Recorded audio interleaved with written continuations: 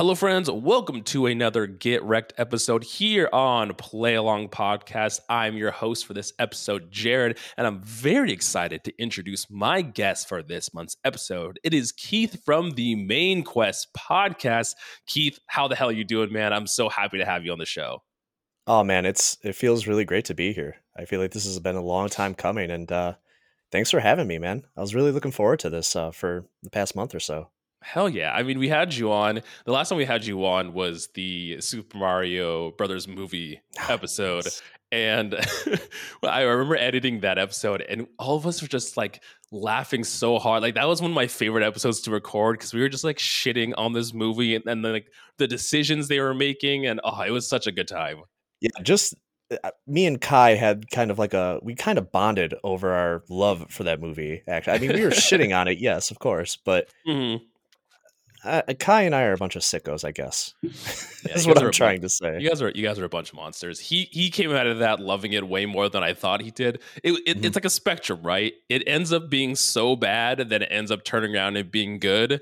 And I think it was the practical effects over anything that he just like. I mean, they fucking went hard. Like they went hard in the set design and everything like that. So They know what they wanted. They knew what they wanted rather, and they went for it. I have to ask you, what do you think yes. about this live action Zelda movie?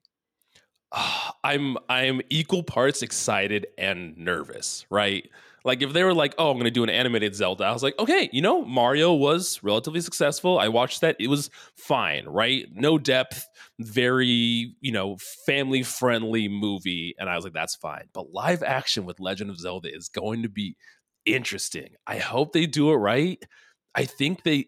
I mean, the guy behind it has done what, like the Maze Runner movies, and then I think it was the director or producer had done like the Spider-Man, the Sony Spider-Man movies, which are Mm, hit or miss depending on what you think. But I don't know. I think it has potential, but I'm scared. sure. I mean, it's going to make $1 billion either way. Oh, exactly. Regardless of what the niche critical Zelda fans pushing up their glasses, it's gonna sell Yeah. money. Yeah, it's one of those things where I think about it and you look at how cartoony Yeah. Zelda actually can be. You look at like Wind Waker or Hmm. Minish Cap or the Link's Awakening remake. They've got like a basis or they have a base already built to Hmm. be able to build upon like a cartoony Zelda movie, but they decide to go live action, which is kind of a weird swerve Yeah, because I, you think I'm, you would want some sort of, I don't know, continuity with the Mario movie. I mean, they're right. two different things, I guess, but Right. And maybe that's why they're trying to separate those two things of like Zelda's life. I mean, and Zelda has its like more gritty, I guess closer to realism side. I mean, obviously it's all still cartoony, but like things like Twilight Princess, like that where it's like a little more dark and broody, but I'm curious of the cast. I guarantee Tom same. Holland's gonna be our our Link What? boy. No way. They got to Y- find somebody younger than him. Yeah, younger than but I've seen people. There's been so much art around of like Tom Holland being Link, and I'm Oh. like, I mean, I guess I could kind of see it. I don't like love him as an actor, but I guess he's fine. I That guess. man is like 35 years old. He cannot play a fairy boy. I He's mean, he still looks playing. like a child. Yeah, I guess so. Yeah, maybe. I don't know. I don't think so. Yeah, I don't know. I'd be curious of what the cat. I mean, what I'm more curious about is what like narrative direction they go. Right? Do they just do like a normal like Ganondorf take over world, kidnap princess kind of situation, or they're going to? I mean, I guarantee the Zelda in this movie is going to have a little more agency because they're not just going to have a Yeah. female lead and have nothing happen to it. I mean, even with the Mario movie, Peach was very much more in front of that movie than even any of the games. So I can guarantee Zelda is going to have more agency, but like, what story are they going to go with? Zelda's the most badass in Wind Waker. But I doubt they're going to have some sort of Wind I don't Waker see themed any movie. connection to any of the games. I think it's going to be like No, it's going to it's be its own thing. the only connections is there will be Link, Zelda, and Ganondorf, and that's it. And maybe Tingle. Hopefully Tingle. Oh my gosh! Even at the end, if like in the credits, like Tingle shows up and he's like dancing around and holding like a sign or something, I'd be if Tingle makes the cut, I'll love that. It'll be like the Yoshi egg at the end of the Mario movie, Oh except my, like so to set up the sequel. you'll see a balloon slowly float up onto screen. It's a big red balloon, and like just before the camera cuts, you just see like the top of his hat. I like more the idea of Tingle hatching out of an egg at the end of the movie. Like that Oh makes yeah. me. So then here's my other question: does this dash the hopes of billions of Nintendo fanboys everywhere that there's going to be a Smash Brothers movie, an MCU esque Yeah, Avengers I Smash guess Brothers movie? this officially, or they're gonna pull a Who Framed Roger Rabbit and mix live action and animated, and they'll Oh go that yeah, direction with Smash. yeah. Because yeah, when you look at Smash Brothers, yeah, I guess they are sort of like Ryu kind of looks out of place, but also doesn't at the same time. Yeah, the Smash characters are weird, where they're all like you have, like you said, you have Ryu and Cloud, and they all look weird, and then Snake, and they all look weird, but somehow they all Yeah, like merge into this world it normally. Like works Snake's just somehow. a Yeah, dude. Is it? They're gonna pull a Who Framed. I don't know. How do you feel about the idea of that movie coming out? I mean, I'm fine with it. I'm pretty Yeah, whatever on it. I saw the Mario Brothers movie, and it's like you said, it was for all intents purposes, it was just kind of a shallow experience. yeah, yeah, But it was for and kids, so it right, wasn't exactly. really for us per se. I wasn't expecting like my mind to be blown or my way of life challenged going into the Mario movie. I was like, it's gonna be fun, it's gonna be Yeah, silly. That's it. Seth and Rogen's also, Donkey Kong, so there's like there can't be that much depth in here.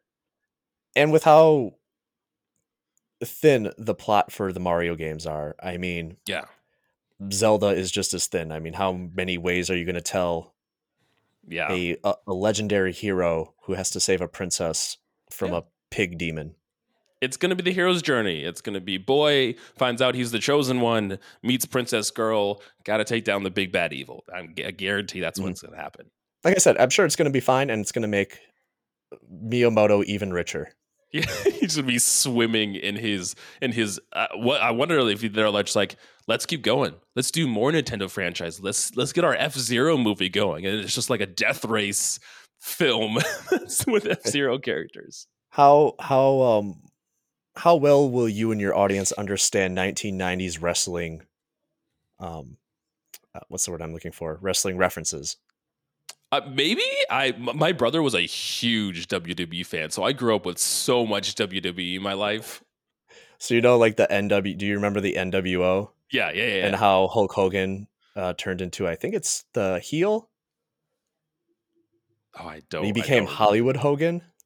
That's hilarious. So he became the bad guy. So that's what Miyamoto is, just Hollywood Miyamoto. It's Miyamoto before the films and after the films. He just becomes evil. Yeah. I'm just Starts gonna wearing make a a bunch of shitty Nintendo movies, and I'll get all the money from them. Here's our first trailer of The Legend of Zelda, brother. He comes out just with Hulk Hogan's voice, brother. Oh man, that would be hilarious. But Keith, I'm interested in your show. If the people at home don't know about the Main Quest podcast, which they should because it's amazing, let them know a little bit about what you guys do, what you do over there. Yeah, so I host the Main Quest podcast. It's essentially a podcast documenting my childhood library of video games that I played. Yep. I scoured the internet. I bugged my brother and reached into the deep recesses of my mind to compile a gigantic list of games that I had growing up. Mm, And so, yeah, I'm just replaying them for the podcast, seeing if they hold up today. But there's also a larger aspect on giving the games context for when they were made and when they were yeah. developed.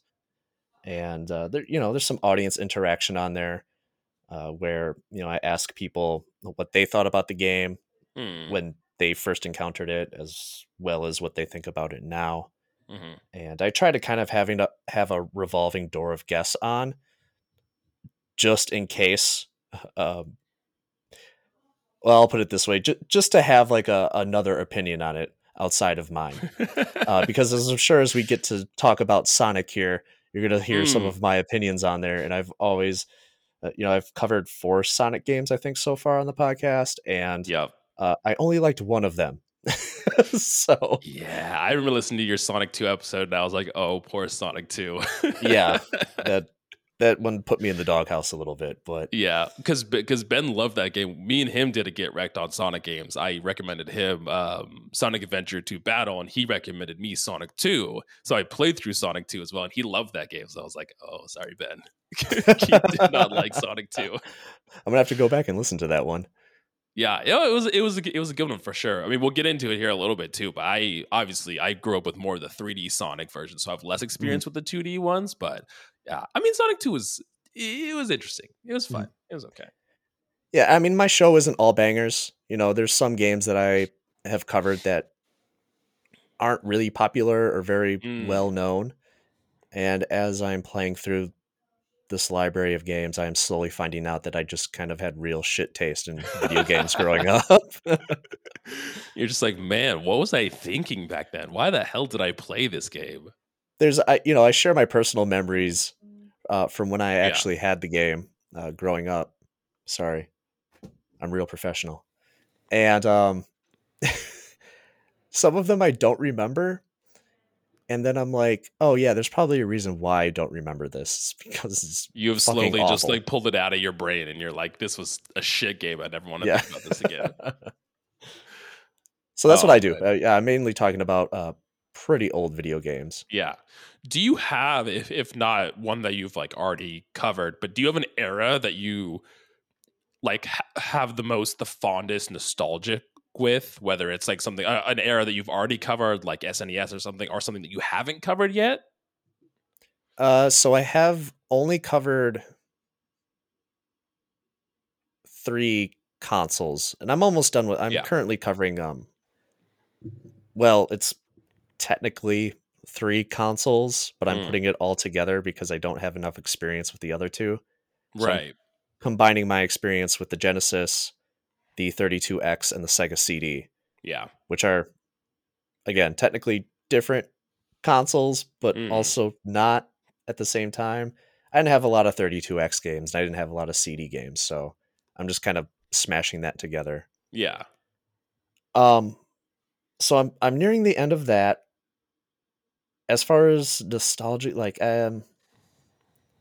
the most nostalgia is probably somewhere between the Super Nintendo and the PlayStation. The Mm, PlayStation's my oh, favorite interesting. console of all time. Yeah.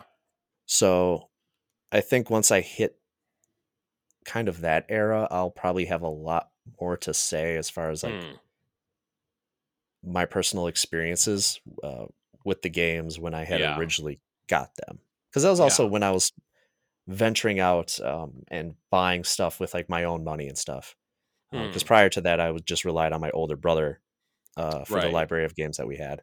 So Yeah. that's when I was just kind of like the games felt like they were my own, and I was allowed to make my own mistakes, which I will soon find out like how bad S- those games were too. So But you'll really learn in the PlayStation era. You're like, oh man, my taste was. yeah, because like part of I chose this. yes, exactly. Because part of the blame is put on my brother for most of my show up to Right. this point. Right. With the inception of the podcast, I really just kind of more or less wanted to document my Mm, time through replaying these games, and then right. as I did the podcast, it just started to change into what it is today. Like Yeah. a full fledged, real retro gaming podcast. Oh man. And hey, today it's as of today, the PlayStation 4 is 10 years old. It's officially retro. I don't believe that. Yeah, add I that to the don't, list. not okay. I should rephrase that. It's not that I don't believe it. It's that I don't subscribe to that. That the PlayStation 4 is retro or that it's 10 years old That it's retro. or both. I don't believe in the 10-year rule. I Ah, okay. go by 15. I feel like Okay. 15 is a nice halfway point. You know what's funny though is that there's some people that are like 30 years or more is retro. And I'm I like, mean, games aren't that old. Like video games aren't that old. no, they're not. They're still actually pretty relatively new. And Right. Like 30 years, that's a long time. There's only a couple like franchises that are still around in that 30 plus year range. oh yeah. Yeah, think about how many franchises have died. Nobody talks about Bubsy. Nobody talks about R.I.P. Bubsy. nobody talks about Killzone. Oh man, I loved Killzone. Even That sounds even one of the great. franchises we're talking about today, Halo. I mean, that certainly does not have the prestige it used to have. You're right. You're right. Halo. It's the same thing. Like franchises like that.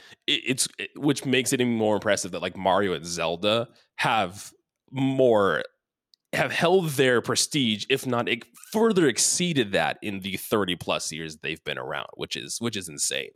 I was gonna say it's because Nintendo keeps reinventing them, but then I look at Right. Zelda and they didn't reinvent Zelda until Breath of the Breath of the Wild, Wild. really. So Yeah. never mind. But yeah, Mario's always kind of been a different thing with each, Yeah. pretty much with each game. They never settle on one idea for too long with Mario. But Yeah. And you got Pokemon, which is a whole other can of worms. technically Nintendo, but not really. But Right, yeah, right. They're second party per se. They're as right, close to the first parties you can get without being owned by Nintendo. right. Yeah, they just don't want Nintendo to get part of that check. Well, they're Right. You getting gotta a get part of the check, but they don't want the whole check. they don't want the whole thing. They don't want the whole Yeah, responsibility. right. But yeah, so Keith, you play a lot of games for your show. And we played obviously games for this episode, but anything Mhm. in particular you're playing right now that's standing out? Maybe not for your show, maybe on your free time. Not really playing anything for my free time. I finished Super Mario Brothers Wonder, since we Ooh, were nice. talking about Mario Brothers. But yeah, I did finish that, but it's been a week or two since I played that. So Yeah. that was So a really it's relatively short, right? Like it's not a super long game. no, not at all. Friend of the Hmm. show, friend of both of our shows, Eric from Hey, shout out Unlockables. to Eric. I think he beat it in like 3 days or something like that. Oh wow. Yeah, because me and my wife are playing through it and we've just been jumping in anytime we've had free time, Yeah. between work and things like that. So I've been kind of like chipping through it, but like 2 to 3 days after its launch, I saw people like beating it or seeing like people beat it in like 4 hours. I was like, oh wow, it's like relatively short. Yeah, man, it's one of those games that I found it was really nice to pick up, play a couple levels, Yeah. and then put it down, and then just pick it back up right where you started. Yeah. It lends very well to the Switch and Yeah. to the form Yeah. factor of the Switch and everything, it being a handheld and everything. So, yeah, I had a ton of fun with that. I guess I kind of figured I would. It met Mm, my expectations. I really didn't expect it to be anything, mind blowing or anything. I'm like, yeah, right. 2D Mario. Like you can pretty much expect it to be exactly what it's going to be. So And was that there wasn't anything? Cause obviously I haven't finished it, but there wasn't anything in there that you thought like maybe reinvented the wheel. I mean, obviously, you talking about like interviews with the development, saying that like a lot of the younger developers are the ones that had a lot of hand in this, and they was like any new idea they had, they kind of threw that out there, like sure, let's go into it. But I saw a lot of people comparing this to like Super Mario World in the sense of like the weird, odd choices that they're doing, and for me, like World felt like it had more like substantial impact than Wonder does, but I'm not sure if that's the case necessarily. it's funny because I just recorded an episode on Yoshi's Island for my Patreon feed, and I was playing Yoshi's Island, and right around the time Mario Wonder dropped, I Hmm. had just finished Yoshi's Island. And so going from that into Wonder, there's a lot of parallels in both of those games, like Oh, as far as interesting. the gameplay goes. Yeah, yeah. Um, because in Yoshi's Island, there's a few levels where um, there's certain aspects like the biggest one that comes to mind is the touch fuzzy get dizzy level. I don't know if you're familiar Hey, with that, but touch the fuzzy wall, and Yoshi basically goes on drugs. He has an acid trip, which and the is level you could argue is the entirety of Super Mario Brothers Wonder. It's just it's just an acid trip. exactly that an exact parallel to that. And there's a couple other gameplay mechanics as well. I can't think off the top of my head. But then the other thing too is something you just said about the development of the game, that they were like Yeah, they're throwing darts at the board and they're like, all right, well, how about we just put all of this stuff in here instead? yeah. And So that's so cool. exactly what Tezuka did with Yoshi's Island. Interesting. They took 2 years to even just develop ideas for the game, Mm, and then took another 3 years to actually technically develop the game as well. And I read an interview with Tezuka and Miyamoto around the time Yoshi's Island was getting released. mhm. You're getting a little bit of a taste of the Main Quest podcast right here. Ooh, This is there how you go. deep I You go. guys are getting a little morsel here of the main quest. But so yeah, I read an article where they're both like, we had a bunch of ideas for Super Mario World that just didn't feel like it would fit the design of Right, that right. game, and they knew that that Yoshi's Island was going to be kind of like the send off for the Super Mm. Nintendo, and so they did not want to leave any idea on the table. So they pretty much, They just like tossed it all in. They're just like, yeah, if I can go with all of it, they had to develop a brand new chip just for that cartridge to make it all work. that's crazy. So again, the parallels to Super Mario Brothers Wonder is even more obvious to me Yeah. than Super Mario World. But World, yeah. Interesting. when you think about press cycles and advertising for a video Mm. game, because obviously some of these people, they do get a little bit of change in their pocket from Right. developers and stuff. Super Mario World is a much bigger name than Yoshi's Island. Yeah. Yoshi's Island was pretty popular; it sold well enough, but everybody knows Super Mario World. Right, right. It's Well, the whole Dark Souls thing where people are like, "Ah, yeah, this is like a Dark Souls game." and you're like, It's bro, Demon Souls, they're right there. It did it first. yeah, They're like, yeah, doing what now? My favorite part of Wonder is when Miyamoto was talking about it, and he was just saying, like, they essentially had no development time. He's like, when the game's done, we'll release it. And that's like something, especially with like so many delays and layoffs, Mhm. is something that you just don't see. He's just like, yeah, you know what? Whenever the game's done, we'll push it out. And I feel like it was fairly recent when we saw like the marketing leak out Yep. for it, like within like the year of the game coming out, which is also crazy. I love that Nintendo does that. Yeah, Like I know some people, they kind of like the slow burn no. of a press cycle, but I love that Nintendo just is like, drops a trailer and then like 2 months out, the game's out. Well, that's my favorite part about like the directs. They're like, hey, there's a direct tomorrow. So hopefully you're awake at 7 a.m. tomorrow. And you're like, okay, fuck it. Sure, Nintendo, why not? But like, You had a dentist appointment? Not anymore. not anymore. You're watching that on your phone while you're in there. So you better have one of the assistants hold your phone over you while you're getting your teeth worked on. But no, I mean, we see things like Elder Scrolls 6 that like we got a splash screen like what, like 6 years ago or something. And I was like, I don't want that. Like, I don't want you to like give me concepts like 10 years out. Like, I would much rather you be like, here's a cool game and it's out next year. I'm like, cool. That's awesome. Like, I don't have to like spend my time sitting and waiting for it to come out. It's going to come out much sooner than I thought. 100% same. And the other thing too that I noticed between the two Mario games, is that Super Mario Brothers Wonder is coming out pretty much at the end of the life cycle of the Switch. Yeah. Same thing for Yoshi's Island. It's like a send off. It's really cool to see the Switch start with a Mario and Zelda in Breath of the Wild Odyssey, and I mean, we don't know when the second one or the sequel to the Switch is coming out, but I'd imagine within the next year or so we at least Yeah. hear about it. But It's going to be one of those things where they announce it in like May yeah, and it'll be out in exactly. December. Like, Yeah. Oh, absolutely. Because I know that thing's brewing somewhere in the Nintendo headquarters, and it's just waiting to come out. But like yeah, sending it off with Tears of the Kingdom and Wonder, it's just like it's very poetic to kind of bookend this with your Mario's and your Zeldas, which is really cool. yeah.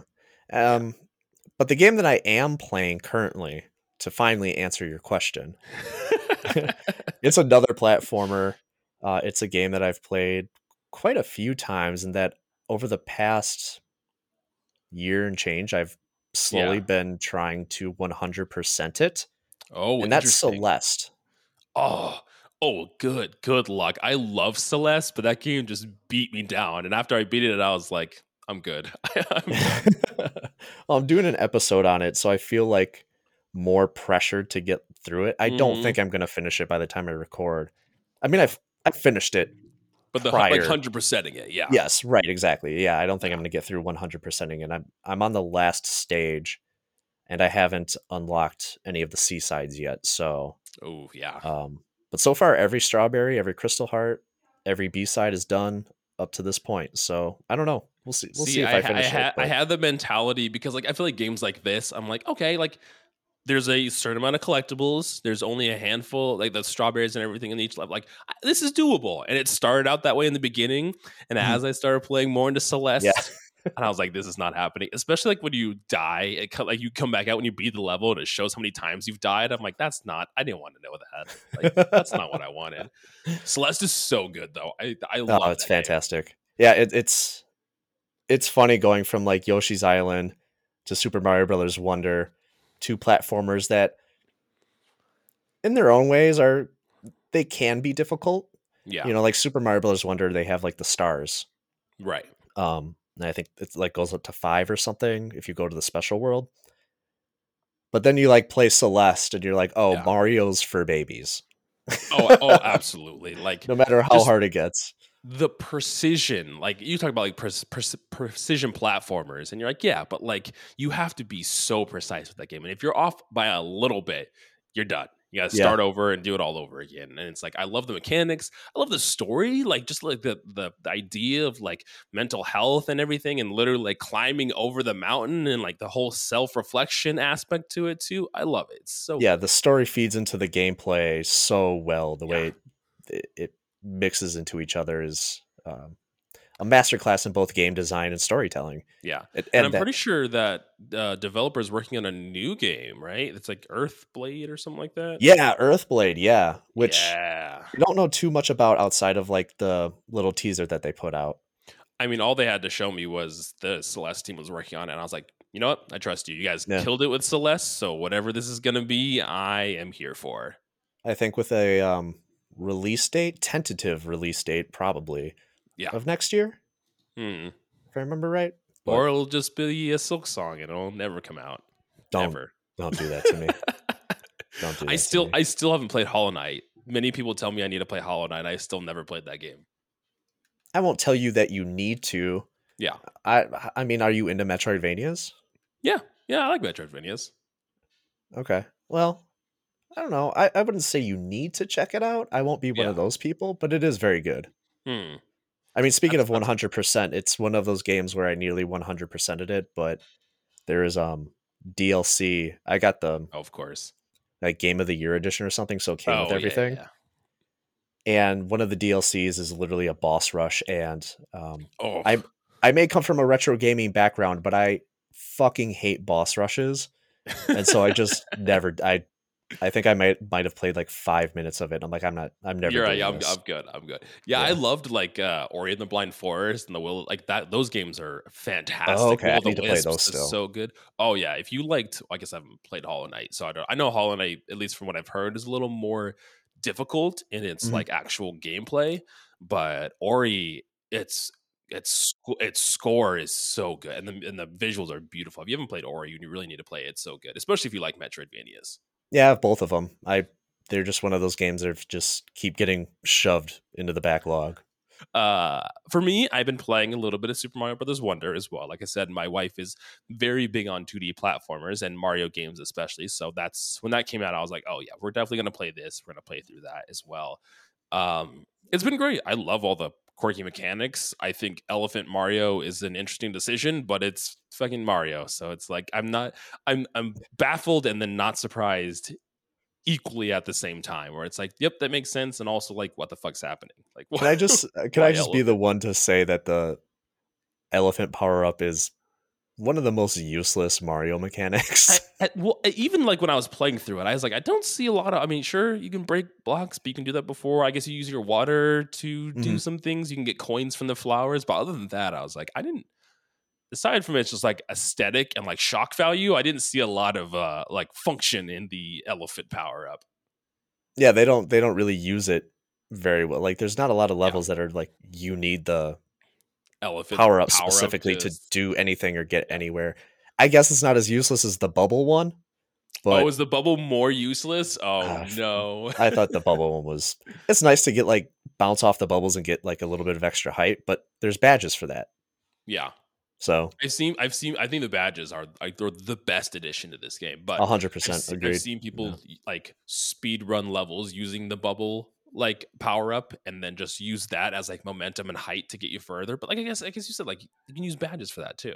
Right.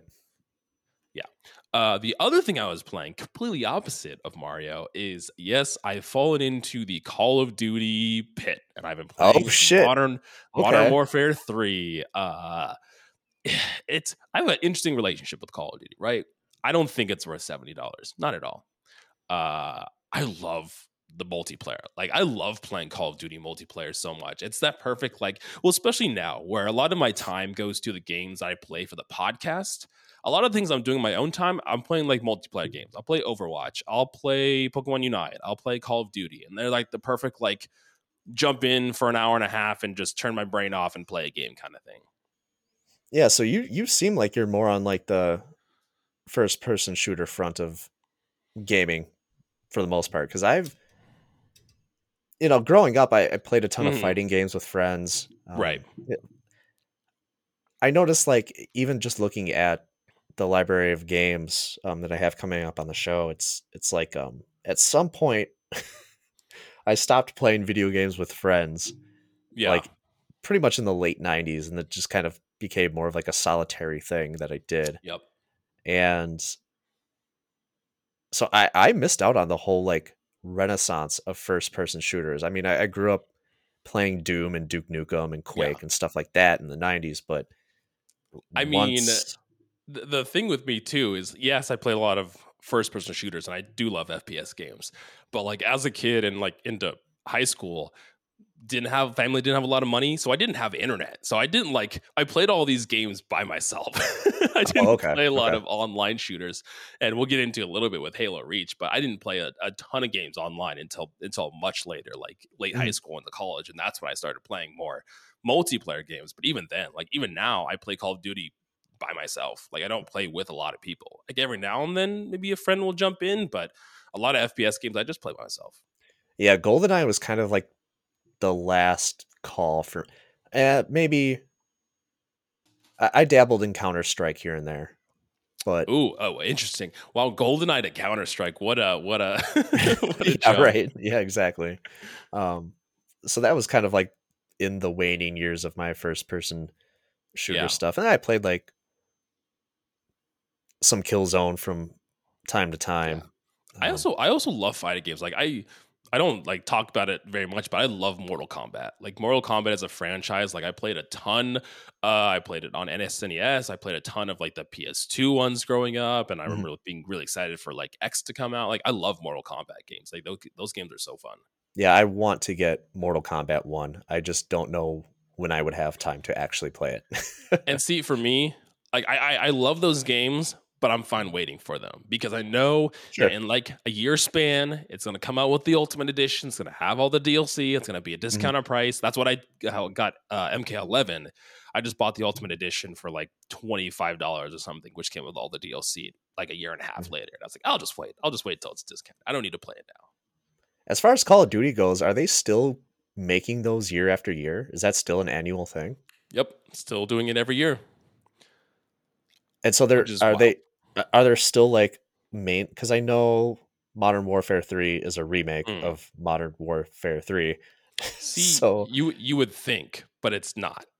So oh, like when they did the Modern Warfare remake, it was kind of like they remade some of those original 2008 maps, and then they have like the story but their own twist on it. mm. And then with Modern Warfare 2, this and now this story, it's gone in a completely different direction. It has nothing to do with MW3, like in its narrative at all.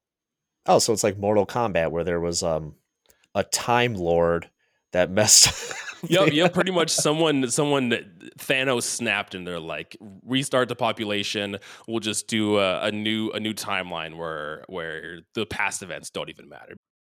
I might play a Call of Duty game if there's a time lord involved and you're going through portals and fighting men with knives coming out of their forearms. Oh man, well, it's funny because Warzone, their battle royale for Halloween, they did like there's like a bunch of creatures and stuff running around the map. Like there's like swamp monsters and demons you have to fight, and it's like in this very modern Call of Duty map, except there's like demons flying around and swamp monsters you have to kill and bosses you have to fight, which is insane. Okay, well, let's get into our very first game of the evening, the game that I recommended you to play, which is Halo Reach.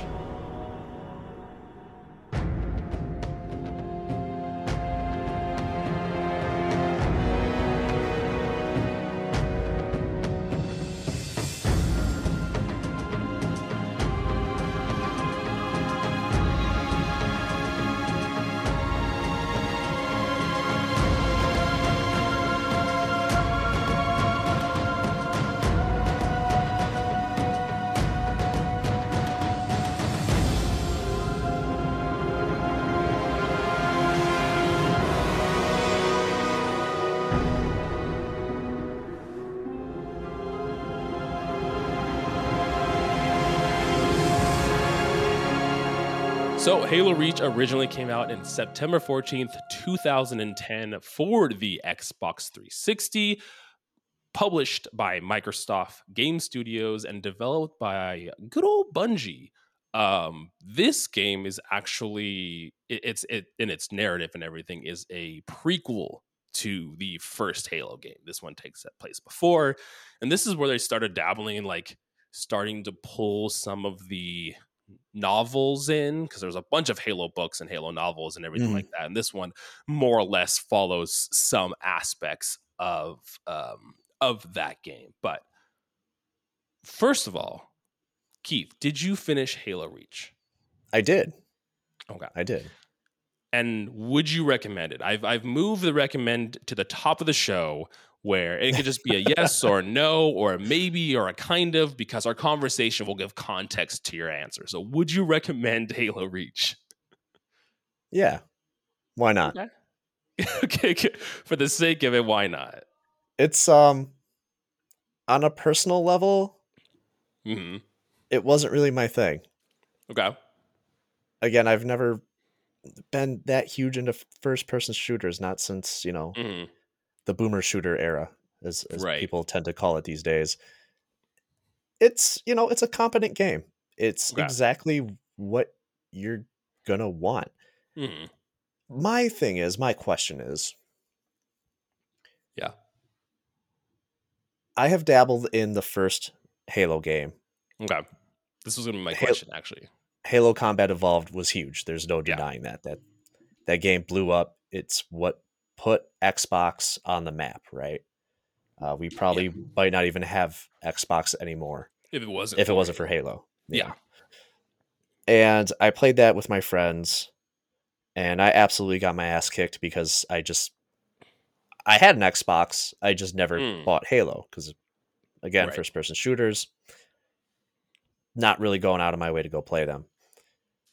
And so this was my actual first experience with a Halo game since that. Interesting. Okay. Okay. And every time I hear about a Halo game, everybody talks about the multiplayer. Mm. I don't hear anybody ever talk about the campaign. Right. So with my recommendation, I'm kind of torn because it's like I didn't think the campaign was that great, but it's like if Mm. you are like I guess really into first person shooters, then the Yeah. campaign is probably going to be for you. And I Mm. do like how they mix up the gameplay. Actually, I Yeah. was actually really surprised that they're like, all right, here's a stealth mission. And Yes. okay, Yeah. now this is the mission where you're going to infiltrate and just absolutely wipe the floor with people. Oh, okay. Now here's a flight mission where you're in a Hmm. spaceship and you're going to be flying around space, and it's kind of like a shoot 'em up. And oh, and then here's the vehicle mission where you're going to be in a vehicle the entire Yep. time and Yep. Oh, gotta blowing have one of people up. those in there. Gotta have a vehicle mission.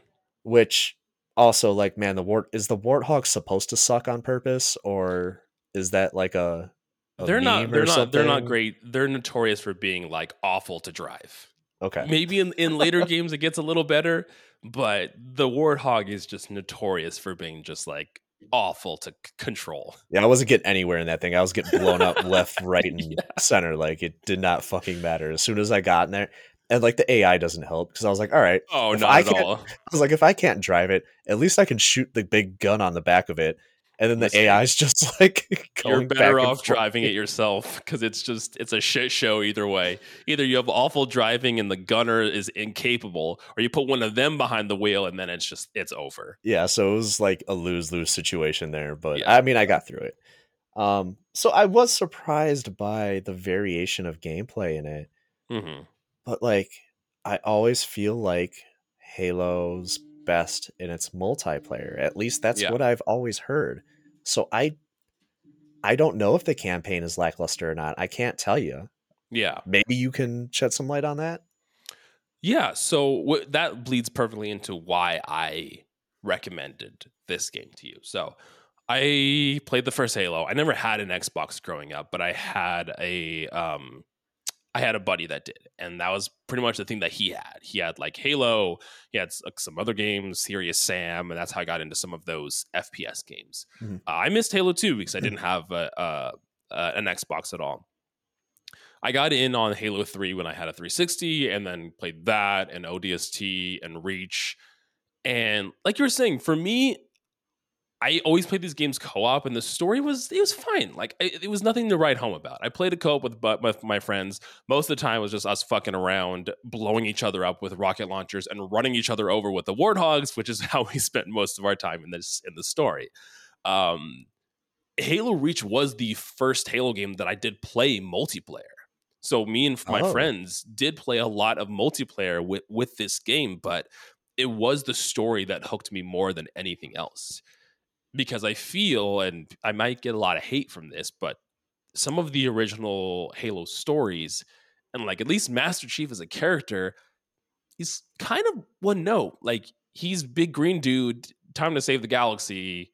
Here's Cortana, your sexy blue companion, and that's the extent of it. interesting. Some of them have a little more nuance to that. You know, there's some Halo 3 has a really good story with Arbiter, who's a kind of a covenant he's defected from the covenant and he's working with the humans. And ODST shines a cool light on characters that aren't Master Chief if you're just playing like a normal soldier, but Reach was one that I feel gave the most personality to these characters, right? You're playing Noble Team and you have all the characters on Noble Team. They all seem, I mean, a little tropey in their kind of personalities, but have personalities nonetheless. I really felt like you had a team, you had a squad of people that all had their own individual wants and desires and things like that from there. And the campaign, I mean, especially like, I mean, jumping right into it with like the first scene you see from the game is like the shattered helmet on the sand. Like there's a lot of really cool cinematic shots.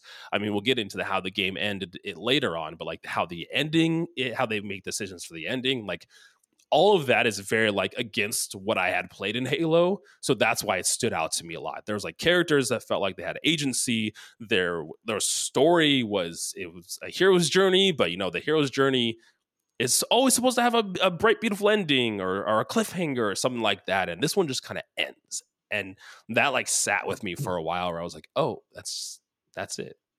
Like we're done. And those things really stood out for me in the campaign. And that's why I recommended it to you to play. And it's interesting that like your experience is just Halo and then this, because I mean, Halo 2 and 3 do change. And like you can get deep into the lore with Halo. And a lot of people will be like, oh, here's the little differences between those. But at least for me, like Master Chief and those stories don't change a ton until you start getting into ODST in this game as well.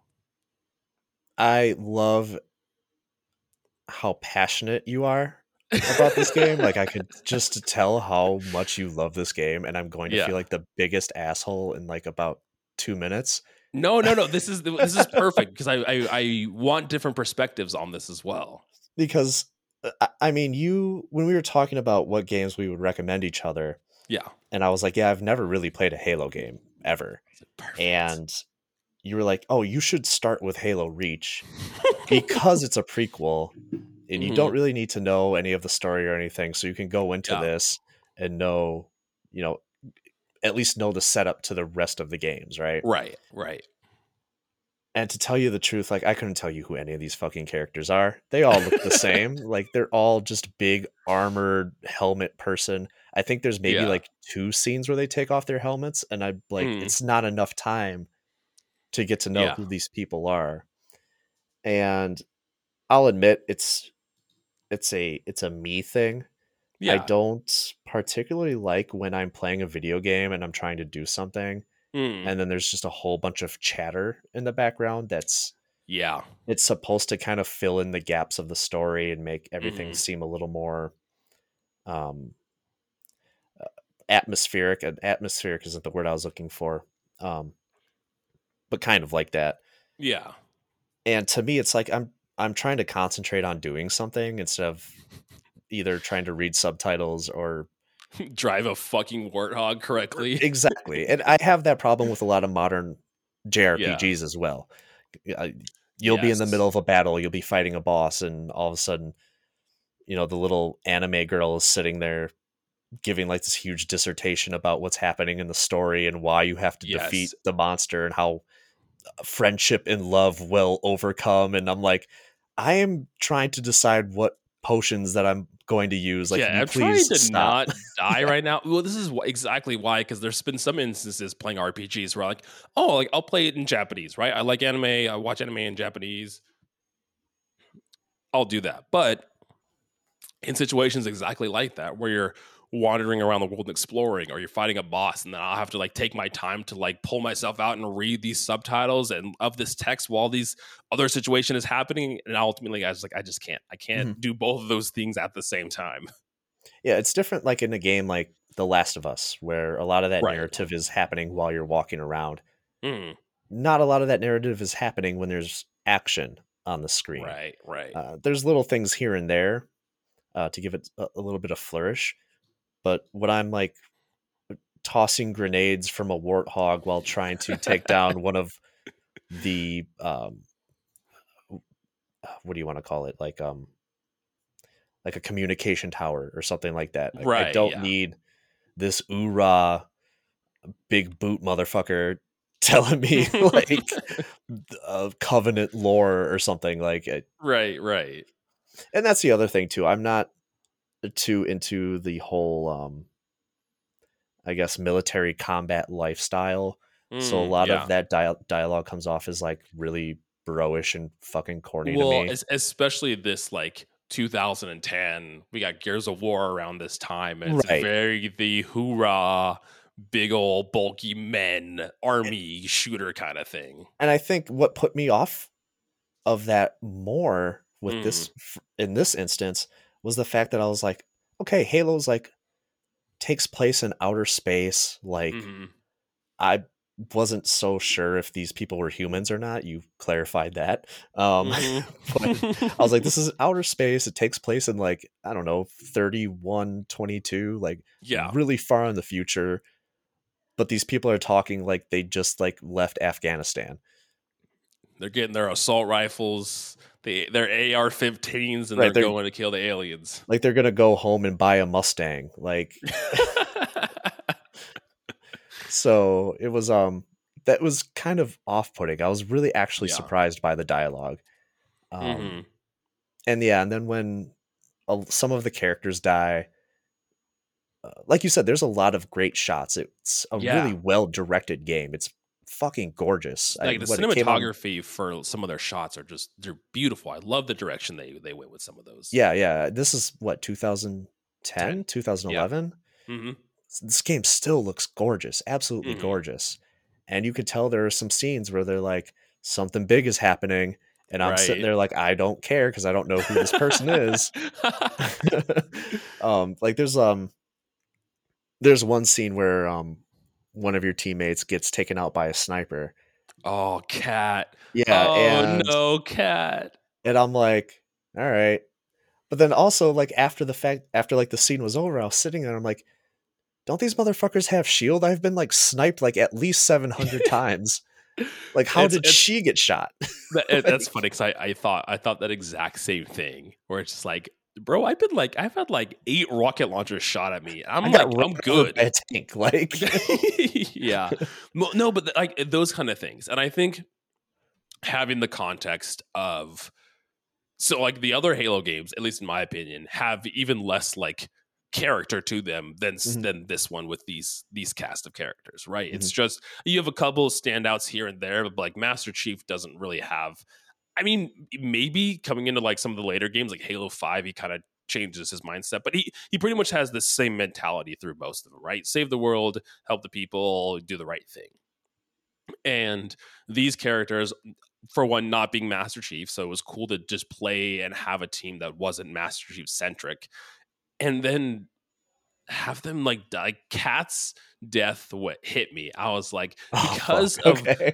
of when it happened to, and maybe it wasn't even Cat herself, because even like thinking about it, like things about her. I know she has like an ambiguous accent, like she's Russian or something. I don't know, but it was just like when it happened. It was one of those like storytelling and directing moments where it's like you just came out of a big battle. Cool, you finally made it to the safe house. You're fine, and then she gets shot in the head and dies. And it was like, oh, that we were supposed to be safe now. Like we were supposed to be okay, and then she wasn't. And I was like, damn, that's crazy. And it is incredibly sudden, Yeah, right? exactly. It is incredibly sudden. Like it's very unexpected. And so Mhm. I could see how that would impact you if you cared about the character, but I was like, I don't even know Yeah. who this person is. Yeah. She looks exactly the same as the other people because they're always wearing their armor. So Yeah, I was trying to think. I guess they don't take their. I mean, we talked about this the top of the episode or before recording, but I was like, man, I should have played some Halo Reach before before this. But I'm trying to think because I have the Noble Team character sheet up right now, and it shows all of them aside from Emil, because Emil, well, the guy with the skull on his helmet, he's the one that yeah. notoriously never takes off his mask. But all the Mhm. other ones, I think, at least do it once or twice. Yeah, But there's they're a couple all scenes where unhelmeted in these character portraits. there's a couple scenes where they have their helmets off, but it's never Right. for like longer than a minute or two. So it's like Hmm. I'm not even getting used to their faces or their personality or Yeah. anything like that.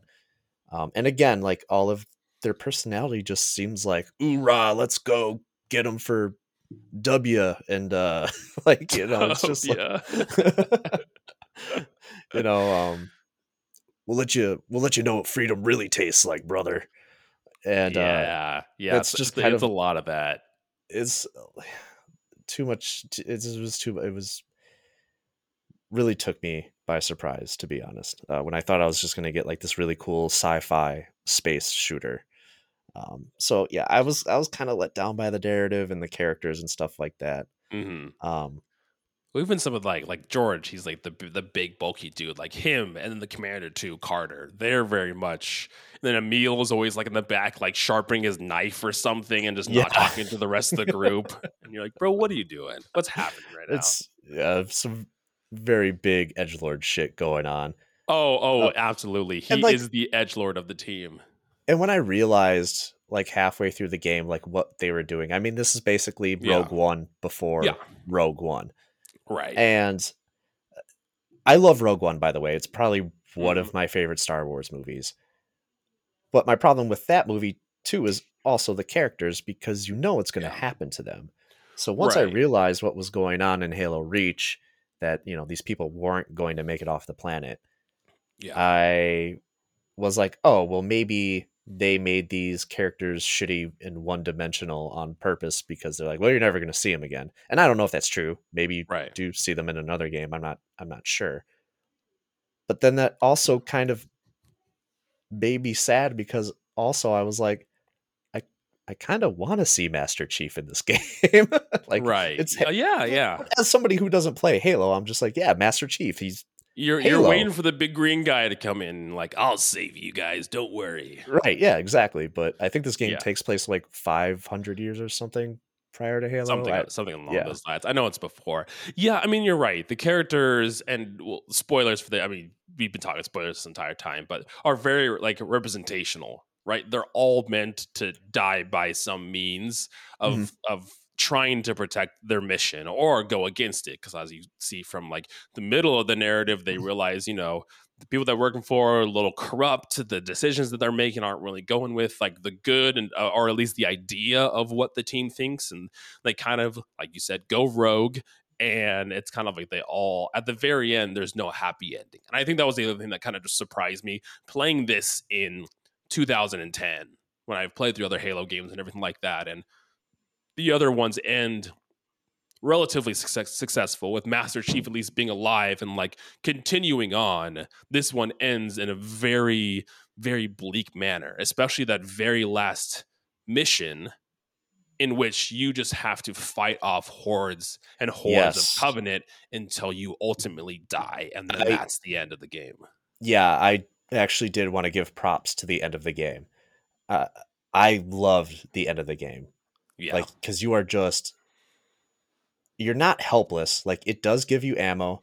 They do Right. give you some health packs. But you are just fighting off hordes of the Yeah. Covenant, and there's this dramatic music playing. It slowly starts to build, like, the more Hmm. enemies show up. And then, like, because to me, the entire journey up to that point was me just being like, all right, see bad guy, shoot bad guy. Like, that's what the Right. gameplay was to me. It was just very Yeah. one note, in my opinion. But again, I'm Hmm. not a first person shooter guy.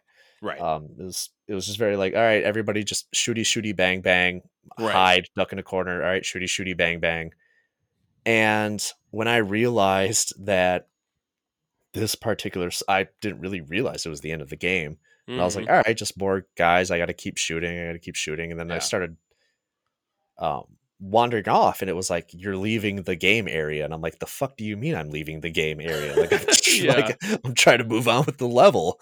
And then I kind of realized what the game was doing. And then Mm. I did try to like last as long as I could. And Yeah. so it just Well, made it more, that moment more impactful, because I was right. actually trying to survive. Right.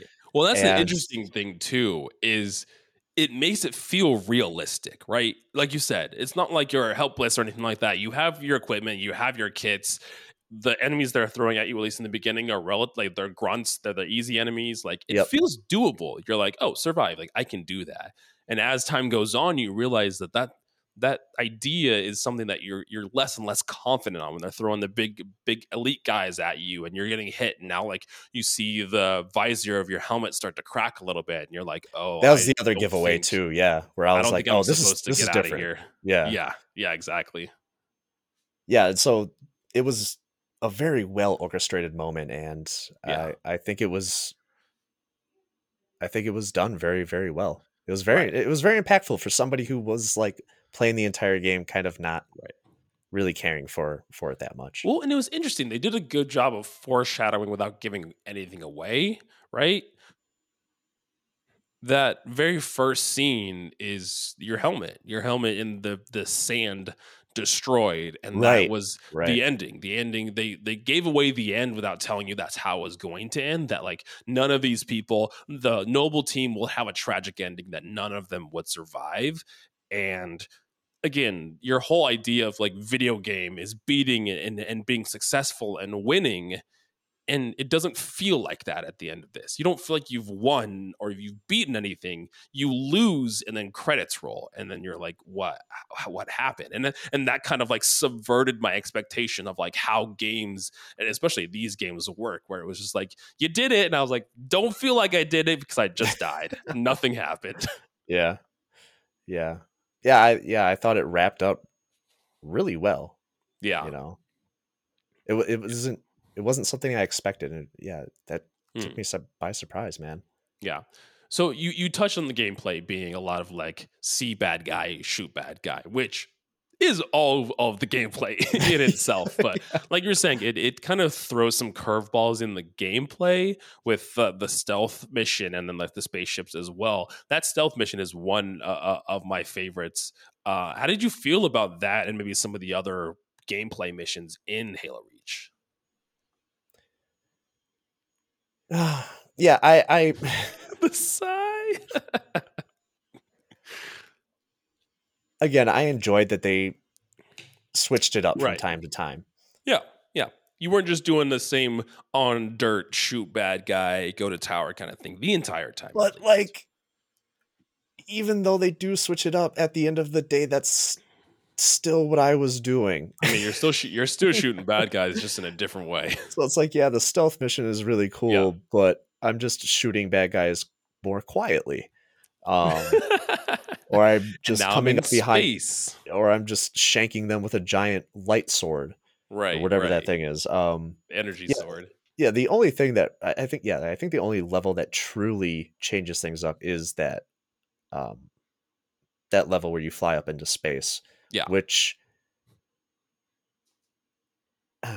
I feel like it went on a little bit too long because the ship yeah. isn't that much fun to control. What is it with Halo, at least with this game, and like their vehicles not being very fun to control?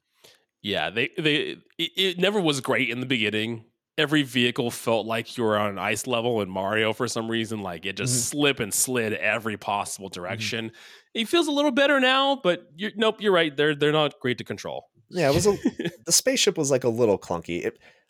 I would have preferred that out of any of the other vehicles that were in the game, Yeah. but it was a little clunky. I had a lot of fun. I think it went on a little bit too long for my Mm, tastes, and then it was cool that you boarded the Covenant ship, and then you have the whole mission where you have to like set off the bomb. hmm. That was really cool. Um, how that dude survived the fall back to Reach, I have no idea. I'm not going to worry about it. Um, Superpowers. I also Sure. enjoyed the introduction of the jetpack because then that Oh yeah. introduced some really interesting gameplay mechanics with platforming and stuff, which I Mm, did not expect from a Halo game at all. you're right. Um, and that was really satisfying to jump around the stage and Mm, you know shooting people, seeing people shooting them, and but yeah, I mean, as everything else in between was just kind of like mundane, I yeah. guess. Like I just never, Well, I I mean, never you're felt right. anything.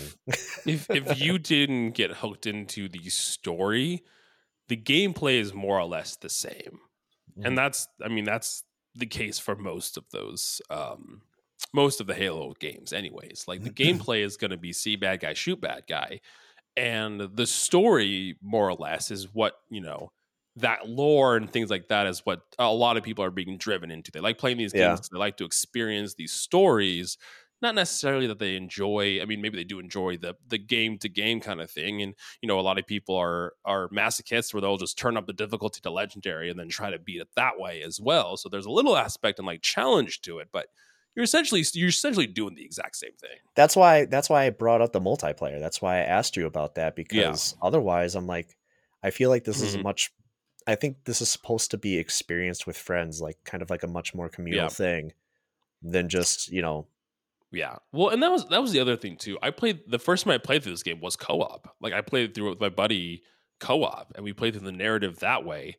And then even multiplayer. Like I said, this was the very first Halo game I ever played online multiplayer for. So there's a little like rose tinted glasses for that being like this was my first forte into that and I had such a fun time. I remember being terrible, but like we had a headset, so me and my friend were just talking shit even though I was like 0 and 25 or something like that and it was just a fun time. yeah, it's quite the juxtaposition than sitting by yourself, Right. kind of wondering what the hell's going on, who these characters are, Yeah, and you're yeah. just like, well, here are the bad guys, so I have to shoot them. Right. That's just kind of how I felt the entire game. I do appreciate that they changed some of the missions up Yeah. because otherwise I don't know if I would have even played the rest of the game. If it was all just the same. Yeah, yeah. Yeah. I'm trying to think of like I haven't played the OG like Halo games in a while. And with Master Chief Collection, they fully remade Halo 2 with like these beautiful like CG cutscenes, which looks really cool. But I think the gameplay is more this like it doesn't I don't remember it changing very much. Like it's pretty much the same. If you don't like shooting bad guys and walking around and driving ice warthogs, then you're not gonna enjoy, you're not gonna have a good time. That's the other thing too that I was disappointed with. Like, there's not a lot of cool guns. Mm, yeah. Like, none of Well, them and were also like I that mean I get satisfying. right. And the thing is, like, you're like, especially if you haven't played Halo, you're thinking like super futuristic. We're gonna have some cool weapons, and it's like Mhm. pistols and assault rifles and battle rifles and snipers, and they all even just look. I mean, you can pick up like Covenant weapons, but Covenant weapons are awful. Aside from like energy swords and stuff like that, and the Needler, a lot of those weapons just suck, and you're Yeah. better off using the human weapons anyways. But like you said, those are just like you say this is the future, but this looks like it could be guns from like a modern era or something like that. Yeah. Like there's not a lot of futuristic aspects to the human weapons aside from like they have big old space and even like their ships like Pelicans and stuff like that. They're just big planes and big helicopters.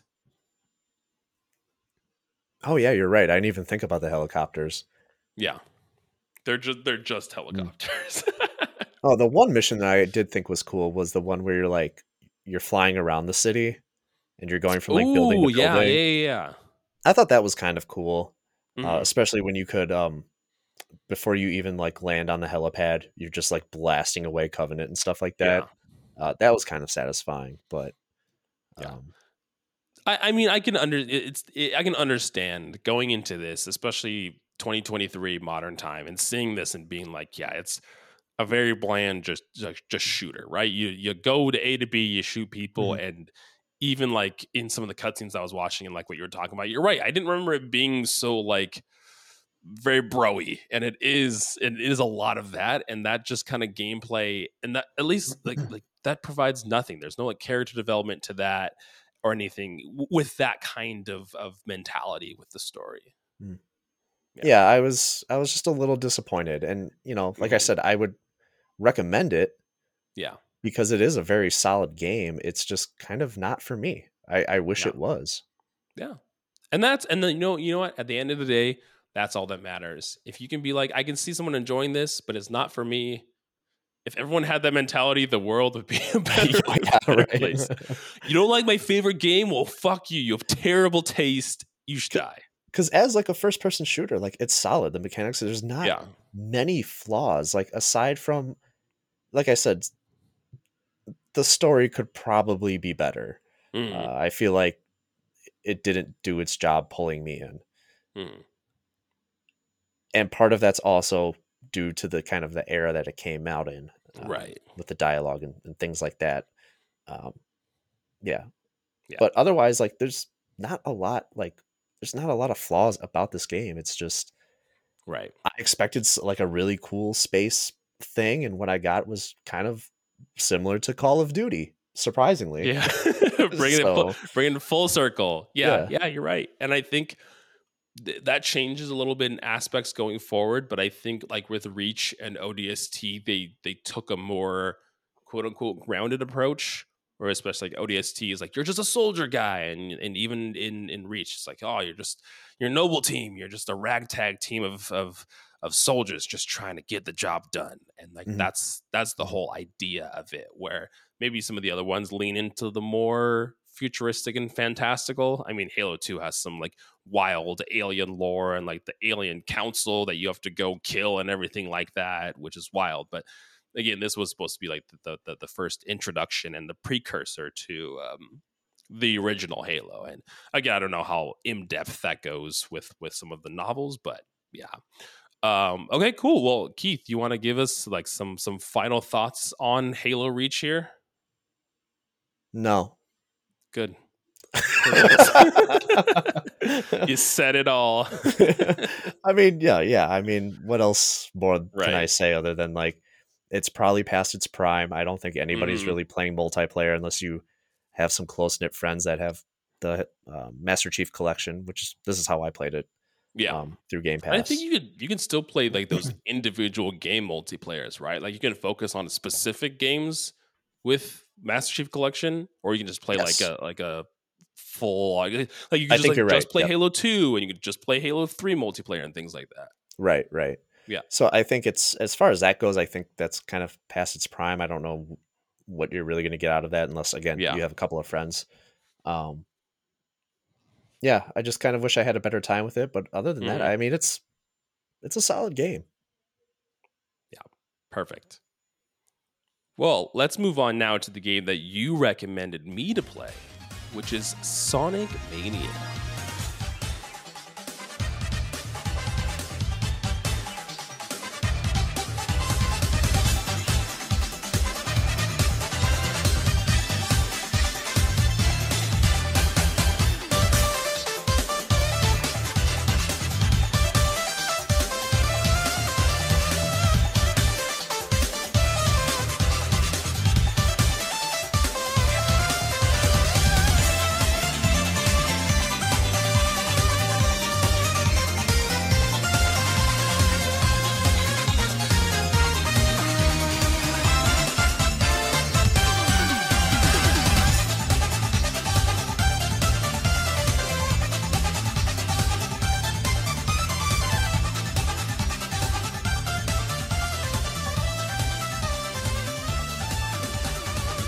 So Sonic Mania came out originally PlayStation 4, Xbox One, 2017, Nintendo Switch, August 15th, 2017. It has since gone to multitude of systems on Windows, it's on PS5, it's on. You can pretty much play this game anywhere at this point. Sonic Mania is cool because its development is interesting. That it started out as like I forget who the individuals were, but it was people that worked on the like fan games, ROM hacks of Sonic games originally. Yeah, it's Christian Whitehead, and That's yeah, there you more go. specifically, I believe it's Headcanon Studios. hmm hmm And yeah, Christian Whitehead has he has a resume of making basically Sonic ROM hacks, Right. and then Sega, instead of doing the thing Nintendo would do and absolutely ruining this man's uh Life, financial, career, yeah, getting him in like jail time, exactly, charging him yeah. money. um Hollywood Miyamoto coming to his house and giving him a pile driver. Yeah. um Sega gave the dude a job, and one of his first games was making a mobile port of Sonic CD, I believe. Interesting. And Like that's the whole thing is such a wild concept. Like you're saying, and maybe it's just like my Nintendo like forward brain and like anything ROM hack or anything like that gets you get a cease and desist from Nintendo. They come after you and your money. Where here they're like, hey, you do a pretty good job with these ROM hacks. You want a job and like work for us? Like that's like, cool.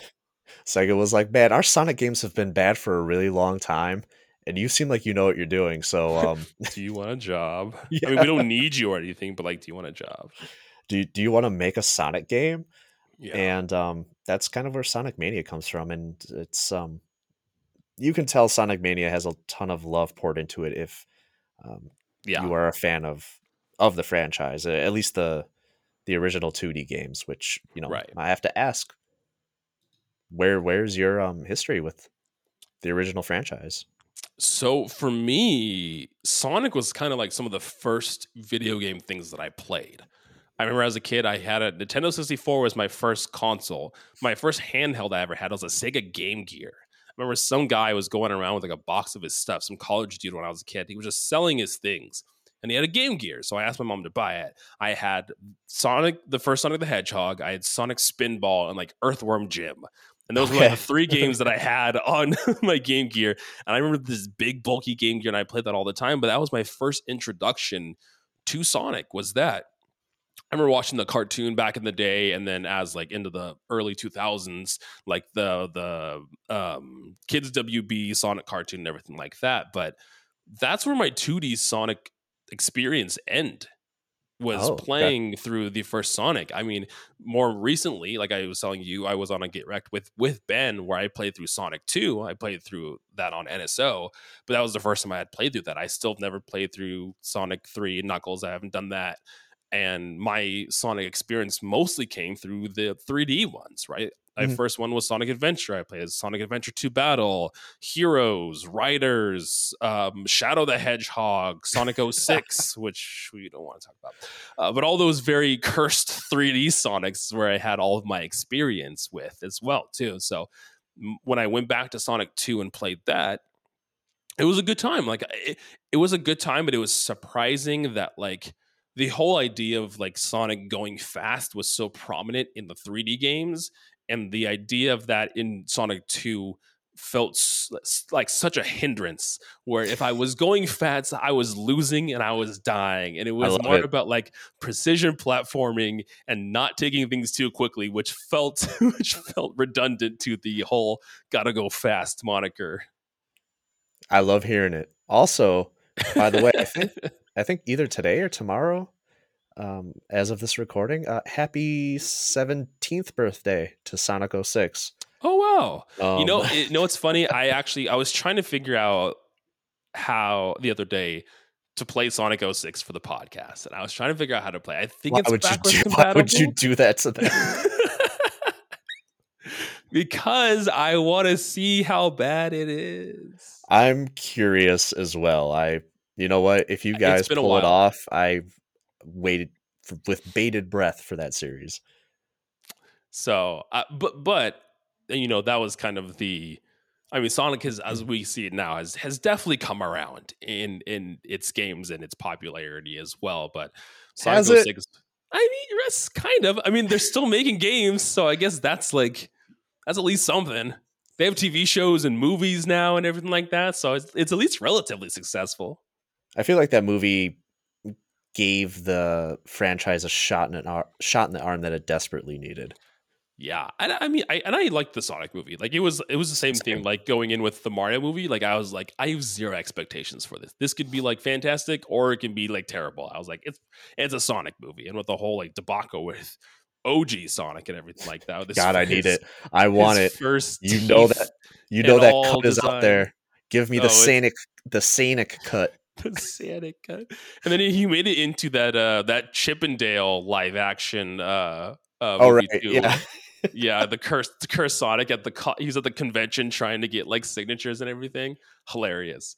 But yeah, the movie was fun. I enjoyed the movie. I think Jim Carrey did great. Love Jim Carrey, so he was kind of the Mhm. highlight of that for sure. The reason why I asked about your history with the 2D Sonics is Yeah. because Sonic Mania does kind of rely on a lot of that nostalgia Hmm. to kind of get you through it. And I think when it came to recommending this game for you, Yeah. I had to be careful because I didn't want this to be another Super Mario RPG situation. And I wanted to recommend you a Yeah. game that was relatively new that I Hmm. enjoyed, but also was kind of rooted in that kind of like retro nostalgia bait Right. sort of thing. And I was like, you know what? I don't like many Sonic games. Right. There's, I out of the original trilogy, the only one I enjoyed was Sonic 3 Hmm. and 2D Sonic. Like, don't even fucking talk to me about it. Yeah. And so when I played Sonic Mania when it came out, which like 2018, I think you said, right? Yeah. 17. 17. 2017, I was incredibly hesitant about Hmm. it. But knowing that basically nobody from Sega actually developed it and worked on it, I was Yeah. like, well, I mean, how bad, how bad can How it bad could it be? be, right? Like at least deserve to check this I thing mean, out if Sega the, has no hand in this the essentially. the only thing Sega's good at is making Yakuza games, and that's about it. Bro, they're Um, pumping out those games like crazy. I feel like they're like on a yearly schedule at this point. There's so many Yakuza games that come out in like just the last 3 years. there's no way I'm catching up at this point. I think the I, last one I I played thought was about it for a 5. second, but So it's same thing. I was like, I can't. There's too much now. yeah, but Um, so yeah, I was like, I I fucking loved Sonic Mania when I first played it, yeah. and then after having played all of the original games for my show, I played it earlier this year, and Mm. I was like, am I still gonna like this? Like, was I a different person 5 years ago? I don't know. Yeah. And I played it. I'm like, no, this does Yeah. everything those original games didn't do. Hmm. And call it whatever you want. Maybe it was career criminal Yuji Naka was not an actual good game Oh, designer. Yuji Naka. maybe maybe it was hardware limitations. Yeah. Who knows? But whatever Christian Whitehead did was phenomenal work, and I just don't think they should be making Sonic games without that dude anymore. Yeah. And when it came to recommending you a game, I was like, I have genuine love for this game. Yeah. It is a Sonic game, so already it kind of puts a bad taste in your mouth. Yeah. But I mean, I tell me what you thought. Tell me what you thought. Yeah. So first for me, I did finish Sonic Mania. I rolled credits on Sonic Okay. Mania, and I would 100% recommend this to people to play. It's interesting with my very limited experience with 2D Sonic games as a kid. I still have a lot of nostalgia for just Sonic in general. Like I really love I okay, I was gonna say I really love Sonic. I don't really love You Sonic. be Sonic's careful with fine. those Yeah, words. I was like, let me pull back a little bit. I like Sonic. Sonic games are fine. I think they're okay, and I do have a nostalgia for him as a character in the 2D games. Enough so where like I felt it playing Sonic Mania. Like it was Mhm. weird. When I booted up Green Hill Zone for the first time and I heard that theme, it was like a rush of nostalgia. Like it felt like I was a kid again playing original Sonic, sitting down on the floor of my apartment with my big ass Game Gear, playing through Sonic the Hedgehog. Um, and I had a great time. I mean, there's definitely some difficulty that happens in the latter half of this game Yeah. that made me want to rip my hair out at times. But I also experienced that when I played through Sonic 2 as well. And that might just be the name of the beast is some of these levels are just notoriously difficult. But oh man, I truly loved playing Sonic Mania. Like it was such a good time. I think as far as the difficulty goes, I believe the Yeah. curve with Sonic Mania is, I would call it a lot more fair than the original Sonic. Yes, I will say that Sonic 2 and even the original, I haven't played the original in a while, but playing Sonic 2, it felt like it was like, oh, this is hard now. Like this is just fucking difficult. Mhm. It was definitely more gradual in this. And weirdly enough, too, where it was like sometime in the middle, I forgot what level it was. I'll have to look into it, but like I definitely struggled with the end level and boss. But Oh oh, yeah, it did I think the final stage is like the Monarch or something like that, or the other Titanic Monarch. yeah, that stage But is brutal. It's yeah, absolutely brutal. Metallic Madness, I was on that forever. And then the Oil Ocean, that Mhm, one I was on for so long. mhm. Like, and then the lava level afterward felt like a piece of cake. But the Oil Ocean and then Metallic Madness afterward, those two levels I was just stuck on for so long. And one thing I really love about this game is how it transitions from Act One to Act Two. Mhm. Like it's just seamless. It's like you finish, you beat the boss in Act One, and then immediately transitions to Act Two, and it's clever ways like either Sonic going up an elevator or him continuously running through the level and the camera keeps panning, and now you're continuing through that world in Act Two. I thought how they handled that transition was beautiful, but when I would die and get a game over and have to go all the way back to the beginning of Act One, that was not fun. Yeah. Well, hey, beats going back to the beginning of the game though, That's like in true. those original games. That is very true. You're right. You're right. The thing I liked about Sonic Mania 2 is that, uh, I mean, yeah, you talk about the transitions, and that's Mhm. something that they attempted to do with Sonic 3 and Knuckles, Oh, was interesting. have kind of these very clean stage transitions and Yeah. kind of build a little bit more of the story and put some more of the lore in there if you care about it. Which is funny because Mm. we're going from one franchise that has a ton of deep lore and To story to another. one that doesn't really have anything. You don't have to care about it. But like, so I love that Mania takes that idea and kind of runs Mm. with it, and obviously because of better hardware, they can, It's easier to do that for sure in right. this. But also like with those stage transitions, and I don't know. Again, I don't.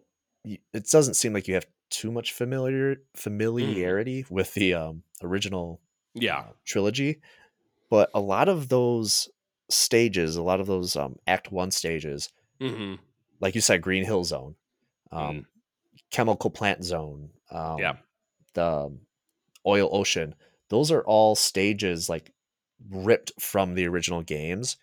And then as soon as you go into Act Two, those are wholly new stages, completely remixed Oh, interesting. with new mechanics.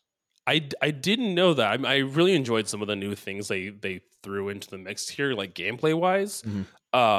But obviously I knew like Green Hill Zone and Chemical Plant both sounded familiar, but that was all my knowledge of like what is from OG Sonic and what isn't. But I had no idea that the Act Two was just completely new and fresh. That's really cool.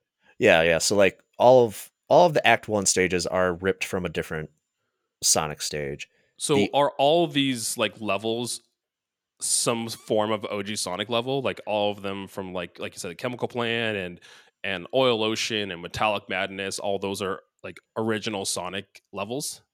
So there are three zones that I believe were brand new that Christian Okay. Whitehead made, and I think it was a Studiopolis zone, Okay. Press Garden zone, and Mirage Saloon zone. Wow. Everything else is like some form of a different Sonic That's really game. cool. Yeah. And I just love how the second act completely remixes the zone. Mm. and then adds like mechanics that just have never been in a Sonic game. Like when Yeah. you play Act 2 of Chemical Plant Zone and there's like those like sticky platforms that like move Yeah, dude, those Sonic are around and so stuff like that. cool. And I was like, this shouldn't fit in a Sonic game, but somehow it does. It just And works just so well. to speak to like when your experience with Sonic 2 was like, oh, like all you really know is that you kind of have to go fast. Sonic is about speed. And Mm. that's totally fair because as a kid, that's just Yeah. how it was fed to us. Like Sonic is faster than Mario, Yeah. blast processing. The Genesis has faster computing power. Like, look at all the stuff that this thing can do. Mhm. But at the end of the day, that's not what Sonic is. Right. And yet, Christian Whitehead managed to, as far as the first acts go, pick the best acts that either suit those kind of mechanics, like Yeah. the going fast, or has like some sort of balance, while also with like remixing the other stages, Mhm. also brings like a sort of balance to that as well, and Yeah. just like the brilliant level design that he has, because Sonic games usually have alternate paths. Yeah. There's usually like a Yeah. top path and a bottom path, but with Sonic Mania, it has that, but the punishment from going from one path to the next Mm. is not as severe as it was in those older games. Yeah, and that was something I noticed right away where I felt like I was always going the right way. Like no Hmm. matter where I went, no matter what direction, and then I would die and get a game over, right? Start the whole act over again and then go through that level a completely different way than I did the first time. But it always felt like I was always being like drip fed into that ending section, and I Hmm. was always going the right way because there'd be lots of times where I was like, this doesn't look familiar, but and I would be going left instead of right. I was like, okay, something must be wrong here. And it's like, no, you're always kind of being directed towards the correct direction. And that's really cool. And that's what I was going to touch on too. Maybe it's because I had the mentality of playing Sonic 2 and being like, okay, you don't always have to like go fast. That's not necessarily the intent, but it did seem like a lot of these levels felt like I could do that and not be punished for it, right? That was the Hmm. problem with Sonic 2 was I was like, if I'm holding the right stick going that way or if I'm doing the spin dash, I'm going to spin into an enemy and lose all my coins. And that happens occasionally in Sonic Mania, but there are so many times where like I'll hit a loop or in I'm trying to think. There was one where it's like it's one of the water levels, but it has these like twisting pipes that go up and down, and like when you hit those, you'll go so Hydrocity loan, fast. yeah, yeah, Oh yeah, yeah, hydrocity yeah. zone. And you like he'll like run across the water and everything if you're like going fast enough. Like it definitely felt like the speed was there, which I didn't feel that in the original Sonic games that I remembered. And I think what Christian Whitehead did also that those original games didn't do is Mm, he telegraphs mechanics early, so yeah. that if you are going fast and you're paying attention, you are able to Mm, kind of swerve an enemy or swerve yeah. an object or something that you might otherwise run into. I don't remember what stage it was, but when I replayed the game back in January, that's something that I noticed where I was like, Mm, "Oh, he telegraphed this pretty early on into the level. Like yeah. you would have never seen this in any of the other prior Sonic games, you know?" Yeah. And it's something I definitely really appreciated. And yeah, I think you nailed it by saying that like it feels like you're almost never stopping. The game never really comes to a dead Oh yeah. stop You're like those always original games did. and that's something that I had to like learn too, and maybe it's like muscle memory from people that have played 2D Sonics, but whether you're on like one of like the boost pad things or you're caught by the little hand and it, like when you're going a fast momentum and you're going through loops and everything like that, like my brain was like follow the direction of Sonic with my analog stick, and a lot of times I could just let that go and he'll go. Mhm. Like for the most part, me trying to control him when he was going fast was sometimes a hindrance because I would stop or I would like pause and everything like that. I'd have to spin dash to get back into that momentum. Where if I just like let go of the analog stick and just let him run in those sequences, he would go fast all on his own. I was like, oh, that's perfect. That's something I had to learn because in the beginning I was definitely trying to control all of it, which was not working out for me. Yeah, it's one of those playing Celeste right now. It's one of those things where you just have to kind of trust your fingers more or less, or just kind of trust the pace of the Right. game, where it's like, don't think too much about it, just keep going. And I think this game really, really shines when you're just, all right, let me just go. Let's see what happens. And usually you're more or less going to be rewarded for it. Yeah. And in some cases, you can even find secrets and stuff like that, Yeah. which I'm also out. lead to the bonus stages. So I don't, how, Yeah. what'd you think about the bonus stages? The bonus stages were interesting. I was really bad at them.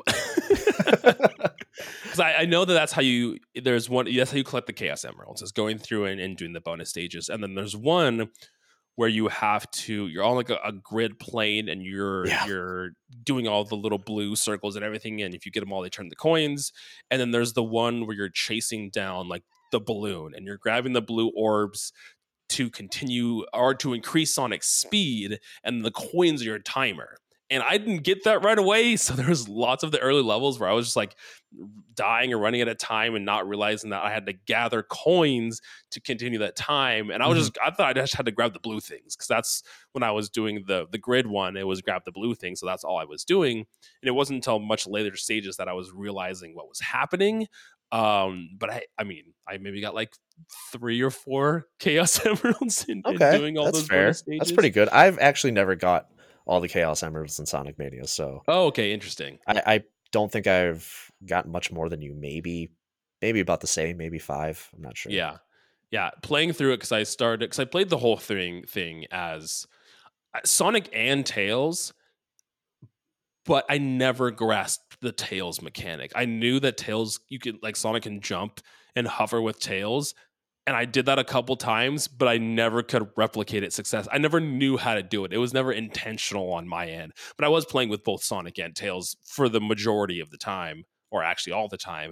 And then I went back and started over a playthrough as Knuckles and playing through it that way. Um, are those levels different if you're playing through as Knuckles or you're playing through as Sonic? 'Cause it felt like the Green Hill Zone Act 1 was like layout wise a little different when I was playing through it as Knuckles. That's a good question. I'm not exactly sure. It could just be one Mm, of the situations because Knuckles is able to climb walls right, and right. he can glide. So Yeah. it could be one of those situations where you are just running into more stage that you weren't able to see with Sonic. It's very Right, that much could the be it too. case in Sonic 3 and Knuckles, Mhm. or even Sonic 2. Because when you took the Sonic and Knuckles cartridge and put Sonic 2 in it, there are places in Sonic 2 that you couldn't reach with Sonic, that Interesting. you could with That Knuckles. you could with Knuckles, yeah. Yeah, so that could very well be the case. The thing is, I'm not a huge Knuckles fan, so I Mhm. don't very much play with Knuckles at all. I'm usually His just I just play with Sonic most of the time. Yeah, his mechanics took a little bit to get used to because I mean, this game definitely feels like you can go fast with Sonic, and I think Knuckles climbing is really cool. I think his gliding is really cool, but when he hits the ground, it's a dead stop. So when you're flying, it's not like that momentum kind of keeps going. When he hits the ground, he just stops immediately, and you can keep Interesting. going. I mean, Knuckles does have a spin dash, but it felt like my momentum was immediately stopped once I hit the ground with Knuckles, which I was like, that doesn't feel great. It's not a great feeling after playing through the 6 hours of playing that game with as Sonic the entire time. Yeah, I wonder if it's something to do with maybe he wanted to make the characters be their own Different, thing, so maybe yeah. Knuckles is a heavier character, Mm-mm. which it also doesn't make sense that he can glide, so maybe that's Spin dash, not the case. yeah. Because there's another character too, Ray, who's a flying squirrel who can Mm-hmm. also glide, and Ray is incredibly hard to control. I have never been able to get Interesting. And Ray's is mechanics Ray one down. of the? Because I know there's the DLC characters. Is he one of those, or is he like a secret character or something? Ray is part of the DLC, if I remember Okay. correctly. Yeah. Um, Yeah. so yeah, I think maybe he was trying to give the characters some sort of different attributes. Hmm. I'm not sure. Again, I don't play with Knuckles very often, so Yeah. that's something I can't really Yeah. I talk was to you like, about. I mean, I didn't really have like, I think Knuckles is a cool character, but I was like, let me just try it out. I beat the game. Let me jump back to it and see how Knuckles plays. And I was like, it, and I think it's exactly how you were saying that because Knuckles can wall, climb and glide, I was just like accessing different parts that I wasn't as Sonic. Mhm. So that could be it. Because like I said, we were talking about in the beginning, it always kind of feels like you're going the right way. Yeah. Even though there's like I said, there's up, down, middle, all over the place kind of directions you can go, but it all still will feed you into the right direction, which I Mhm. think is still super cool. And I'll say I'm not a huge fan of the emerald stages, the bonus stages Mm, where you have to chase down the yeah. balloon and grab the emerald. It is just a little too like Sonic is just way too slippery in those stages. Oh It's my kind of gosh, weird. yes. Yeah, it Now, does have some weird mechanics to it, and I don't really enjoy it. Like yeah. it feels like a different Sonic that it is that you're playing in the Yeah. actual game. So I imagine that the older games also have the bonus levels where you can get the Chaos Emeralds as well. Is it the same thing where you just like turn into Supersonic, and is that like an end thing, or is that something you can do throughout the entirety of the level? Yeah, so so the balloon mini game Yeah. is from I might get this wrong. I think it's from Sonic CD, if I Mm. remember right. And the other stage, the 3D orb stage, whatever you want to call it, that Yeah. was introduced in Sonic 3, which I'm a sickle Okay. for. I fucking love those bonus stages. I love how many there are in Sonic Mania. I loved them too, but I always got way too invested where when I accidentally run into a red orb, it pissed me off and then I couldn't go back into it. I was like, fuck, I was doing so well and then I hit that damn red orb. Yeah, when I went back to because I forgot that they were in Sonic 3, so I went when I played that game for my episode, I was like, hell yeah, just give me more of this. I'm Like I back. fucking Just love give me a this. whole game of orb collecting and that's all I need. And I'm kind of disappointed that like in Sonic Mania, they're not there for you to collect emeralds because in Sonic 3, that's how you collect the emeralds, is completing those stages. Oh, interesting. So I it's think only through the balloon when you get Chaos Emeralds then. Yep, yep. And Okay. yeah, the Chaos Emeralds and the bonus stages kind of work in the same way as those older Hmm. games. I think in Sonic 1, you just collect Chaos Emeralds for like a different ending. Like nothing actually really Oh, happens. okay. They're not really that useful or serve a Yeah. purpose. Sonic 2 is when Super Sonic is introduced, and through collecting the 7 emeralds, you get Super Hmm. Sonic, and that's kind of when that starts. Yeah. And it very much is the same thing here in Sonic Yeah. Mania. So I definitely wasn't playing this game for its plot, but there is there is like a narrative to this, right? This takes place after Sonic 3 and Knuckles, and is there like time travel? Is that what's happening? As far as the Sonic timeline goes, you were talking to the wrong person, sir. Okay, okay, okay. I don't know when this game takes place. I feel like it's like I don't know if it's considered canon or not. That's Let me not a see. Oh, question wait. for me. There's a plot here. Oh yeah, But after the events of Sonic 3 and Knuckles, Sonic and Tails detect a power energy reading on Angel Island. interesting. So yeah, I mean, basically, this Robotnik is up to no good. Yep. He's after not emeralds this time, but this some sort of stone that can basically create portals and I guess disrupt time, the timeline or something like that. And that's why Interesting. you are able to revisit all of these levels throughout the history of the Sonic games. So Well, even here it says Sonic and his allies discover that Eggman has used the Phantom Ruby's power to retake control of Little Planet from Sonic's CD. Yo, so I haven't played Sonic CD I didn't since realize this lore went so deep. yeah, no. I haven't played Sonic CD since it came out. So that's an upcoming episode. But yeah, as far as that like, I don't know what the Phantom Ruby is. I don't know. And I know some of the characters, like some of the Uh, bosses in this game are made just for this game. I don't remember what they call them. I think they're called the Beatniks they're if I like the remember correctly. But Egg Robos. maybe that's it. I thought they're Eggman sends an elite group of they're just called elite group of Egg Robos. called the Beatniks. I don't know. Maybe that's a different Sonic game. I'm not sure. Interesting. But yeah, I mean, I don't know. Does anybody care about the plot of Sonic? I guess No, somebody does. you're right. I did not go into this being like, what lore is gonna happen today? I was like, I'm just here to play a Sonic game, and it was like the first level where like Eggman pulls out the weird thing, and then we're like floating through space, and then I'm in Green Hill Zone. I was like, I guess that's time travel. That kind of looks like time travel. Yeah, and I as far as the games that I really enjoy go, not to say that I don't enjoy a good story, right? Like we were talking about Right, Celeste earlier. right. Um, I mentioned The Last of Us. I love The Last of Us. I do enjoy a good story in a video game, but most of the time I just like a good video game ass video game. And Yeah, that's just kind of what Sonic Mania yeah. is. It's a Oh, gameplay or even like Super Mario Brothers Wonder. Like hmm. who gives a shit about the story of any Mario game? you Yeah, know? exactly. And it's one of those things where like I was not going into this game with any kind of story, and even when Sonic has tried to do like story, it's been weird. Like Sonic '06, he like kisses that human Oh yeah, chick it and gets things hot. like that. It gets hot and bothered, and it's like, what's happening? What's going on right now? But the one thing too that I loved is this game looks beautiful. Like Hell I yeah, I man. I play this on a Switch OLED, and those colors pop so much. The one level specifically I loved was the Mirage Saloon. Hell yeah. Like that Yeah. desert level has so much like it's obviously just a desert, but like the greens and the little pops of reds and everything like that. Like that was such a fun level to go through. And there's like sections at that when you're being shot out of like a gun, like a big old hand with a gun and everything like that. And I was like, this is cool. This is rad. And that weird like caterpillar boss at the beginning of the stage.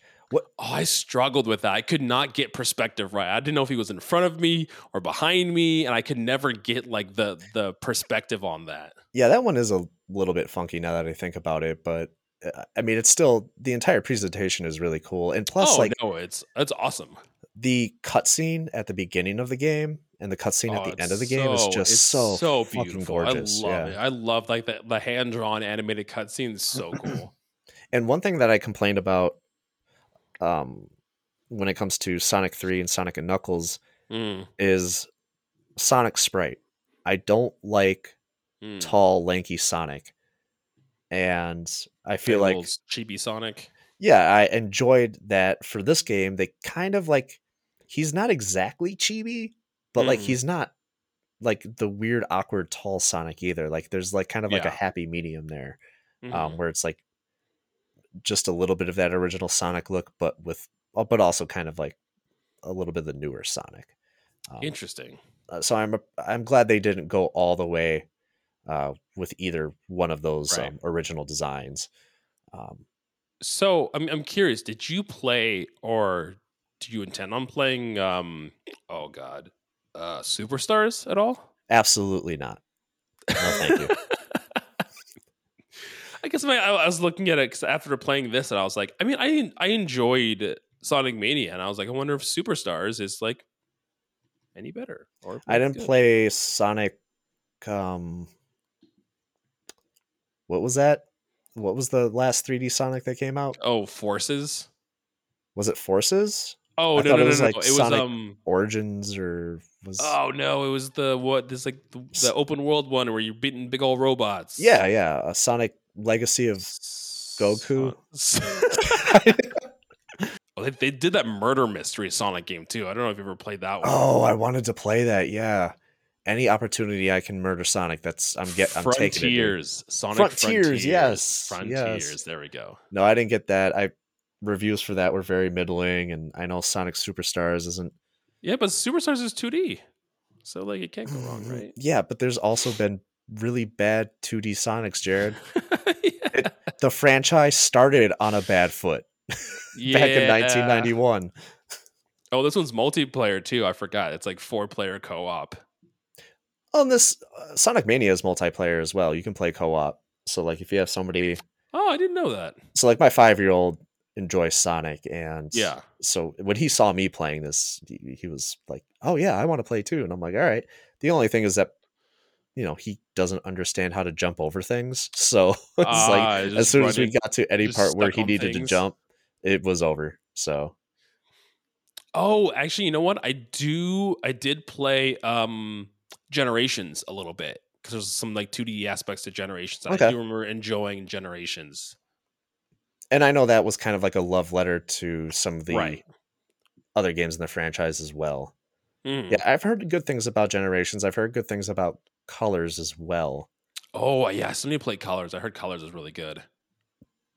But other like I don't know, every time I think about playing a Sonic game, I'm like I really have to be in the mood to do it. Yeah. And that's what Sonic Mania was. Like Right. I think if I ever go back to play another Sonic game, it's always going to be Sonic Mania. Unless Well, I'm like in surprised by any of the other older games that I have to right. replay. Well, it's like you were saying with Super Mario Wonder, like Mania was this perfect like pick up and play for a little bit and put down Mhm. kind of game, right? I would pick up and try my hand at a stage and act and try to get through it. Whether I beat it or not, it was a good like pick up play for 30 to 45 minutes and put down. And the Mhm. game again isn't long. It's like 5 hours or so to beat. I think I ended up putting like 6 or so in. So it's not long and it doesn't like ask a lot from you either. Like it's not, I mean, there is aspects of it that start to get hard, but at least in its concepts, it's relatively straightforward. And that's great for just sitting down, picking up and playing for a little bit. Oh, one thing I did want to go back to real quick because we talked about that caterpillar boss. What did you think about the Yeah. other bosses? What's funny is I have all the bosses pulled up and I was just about to to go into that. So um Mirage Saloon boss, I was frustrated because of the perspective, but like you said, the spectacle of it, I loved seeing him swim in the background and then jump into the foreground and then swim back into the desert, and you're flying on the plane the entire time. Mhm. Um, I liked probably most of the bosses. Some of them I did not enjoy just because they were difficult, and others were just relatively straightforward. The one that's pretty much just like Dr. Mario, I was like that was a Oh shock. yeah, That was man. so weird. Which is such it was a nod to the what is it Didn't called? Eggman have like a Dr. Do- Mario style game or something? Dr. Robotnik's Mean Bean Machine. Ah, yes. Yeah. It was just So it's basically so just Puyo Puyo. right, yeah, which I love. So that one was really fun. The other one I really enjoyed. Oh, where was it? I actually really liked the Metal Sonic levels, where you're running Oh through the yeah. stage and having to Mhm. dodge him, and then the second half of that, you're fighting like this giant beefed up Metal Sonic. That was really fun. I actually really enjoyed that, and like it's again just the spectacle of it too. Mhm. That was cool. Mhm. I thought he would like come around a little more, but he ended up not showing up at all. At least in what I had played. Yeah, it's the one thing, and I think most people would agree with me on this Yeah. about those original games is that the bosses were not really the best thing. It's more or less just Dr. Robotnik shows up, you Yeah. jump on him like 3 or 4 times, and the Well, that's what boss I was fight is going to over. ask is if it's just that, because like yeah, you do that on some of these, but some of like the mechanics of these boss fights are so different. Like the one that stood out to me that I didn't enjoy, but it was very different was the Hydrocity or Hydro City Act 1 zone where Robotnik is swimming underwater and you're in this big machine. You have to suck up the water and hit him Mhm. with your blades, but he's also putting like mines in the water where if you suck up the mine, it hits you. So you have to try to like do the right timing of sucking up the water and not the mine and Robotnik. That one specifically was frustrating because it took me so long to do. But it was really cool that it felt really inventive compared to the other boss that I had fought, where it's just like jump on Eggman head and beat him. It's funny because so I actually didn't mind that boss fight because Mm. it is a twist on what that boss fight originally was in Sonic 3, Oh, where interesting. That's so Dr. I love hearing Robotnik about the older games. yeah, where Dr. Robotnik was the one sucking up the mines and trying to drop them on you while you're trying to Oh, hit him. interesting. So it's tables have turned, so to speak. The turns Um, have tabled. but I can understand like some of the mechanics of some of the boss fights are wonky. The other one that I think is particularly rough is the one where you're fighting one of the egg robos and he's like on a Mhm. motorcycle or something, or he's on a car. Yes. That Yes. one is incredibly frustrating. Where I That was one like, was frustrating because he it was so hard to like hit the hitbox of him and not the bike. Yep. And I feel like I bounced off and got hit by the bike more often than not than hitting him. Yeah, 100%. And the other one that I didn't really like is like it's one of the final stages, one of the final bosses where Dr. Mhm. Robotnik is like in this weird like it kind of looks like a mech suit and he's kind of like bouncing around the stage like he's got like these four arms and Yeah, stuff. that's And that's the final boss. is it? Okay. I thought it was Mm, I couldn't remember if it was the final boss or like the one prior to that, but either yeah. way, that one took me a little bit to figure out. That one That took one's a me a little while just frustrating. because he takes up so much real estate on that in that map, and his arms have electricity going through them when he does use them. So Mhm. like the section and opportunity when he's vulnerable is also when he's pumping electricity through those arms. So you can't get hit by those. And obviously when you bounce on him, you're going to bounce off into a different direction. So most of the time it was me and my one very hard working ring where I would jump and get hit and then drastically run towards my one ring so I could at least survive another hit. And that was most of the time with that last boss fight. Yeah, I do enjoy the fact that this game really switches up the mechanics of the bosses. It's not Yeah. always the same thing. You know, there's a lot of, or there's not a lot, but there's a couple of boss fights where, you know, you're constantly moving. Like you mentioned, the Metal Sonic Mhm. fight. Yeah. There's another one where you're like running from a helicopter and they're shooting missiles at you and stuff. Yeah. And there's another one where like Metal Sonic is like this little factory and he's shooting these other Yeah, little Sonics like at you. little Sonics at you, Yeah. yeah, that one was cool. The other one that I liked was Act 2 of the Hydrocity one, where that one was interesting because 'cause you're being sucked through underwater, and Eggman's in, like, this little sub with a propeller, and you're having to hit these bombs and avoid the spikes that are flying towards you to hit him, but in order to obviously there's still breathing mechanics in that too, so you have to hit him with the bombs, and in doing so, it gives you an air bubble, so that one again really frustrating because it took me a while to do, but I appreciated the mechanics of having to figure out like I can't just avoid. I always have to be hitting him because if I don't hit him, I don't breathe and then I die, which Yeah. which happened a lot.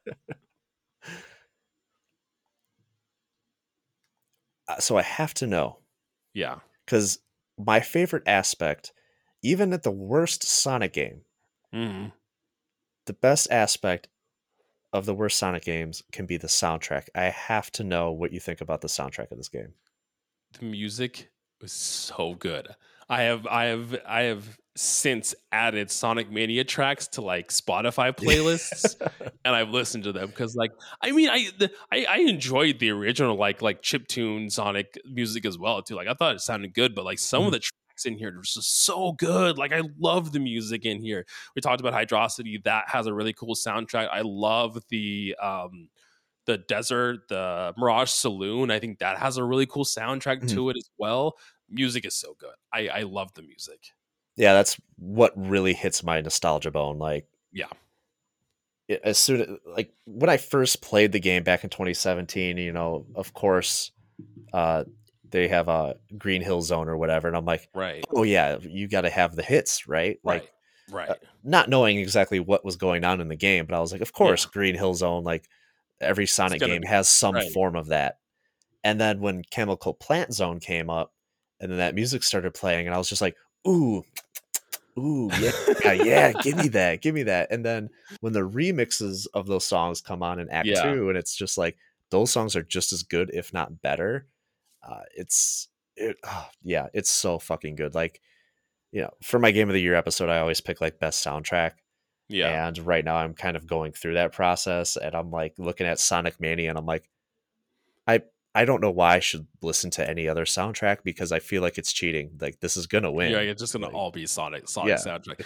No, I'm the same way. Like that, the chip tune music just like gets me. It just hits me and the nostalgia bone between that. I played a lot of like another console I played a ton of was just GBA, and I feel like GBA had a ton of those little like chip tuney sounds to it as well. Oh, they're so good, Well, so much fun. it's not even chip tune exactly because like if you Yeah. listen to the original compositions on Mm, the Genesis, like those songs are very good. Don't get me yeah. wrong, those songs are very good. The sound chip in the Genesis is absolute garbage, though. And when you listen to the newer versions of those songs, it's like, yeah, this sounds, in my opinion, I know a lot of people have Hmm. nostalgia and really love the Genesis sound chip. I don't. So these newer songs to me sound like, oh yeah, this is exactly what perhaps they were going for back in 1991. You're right. Because this sounds like it's being made with like real instruments instead of, Yeah. like you said, Instead of chip tune. little chip. Yeah, Yeah, exactly.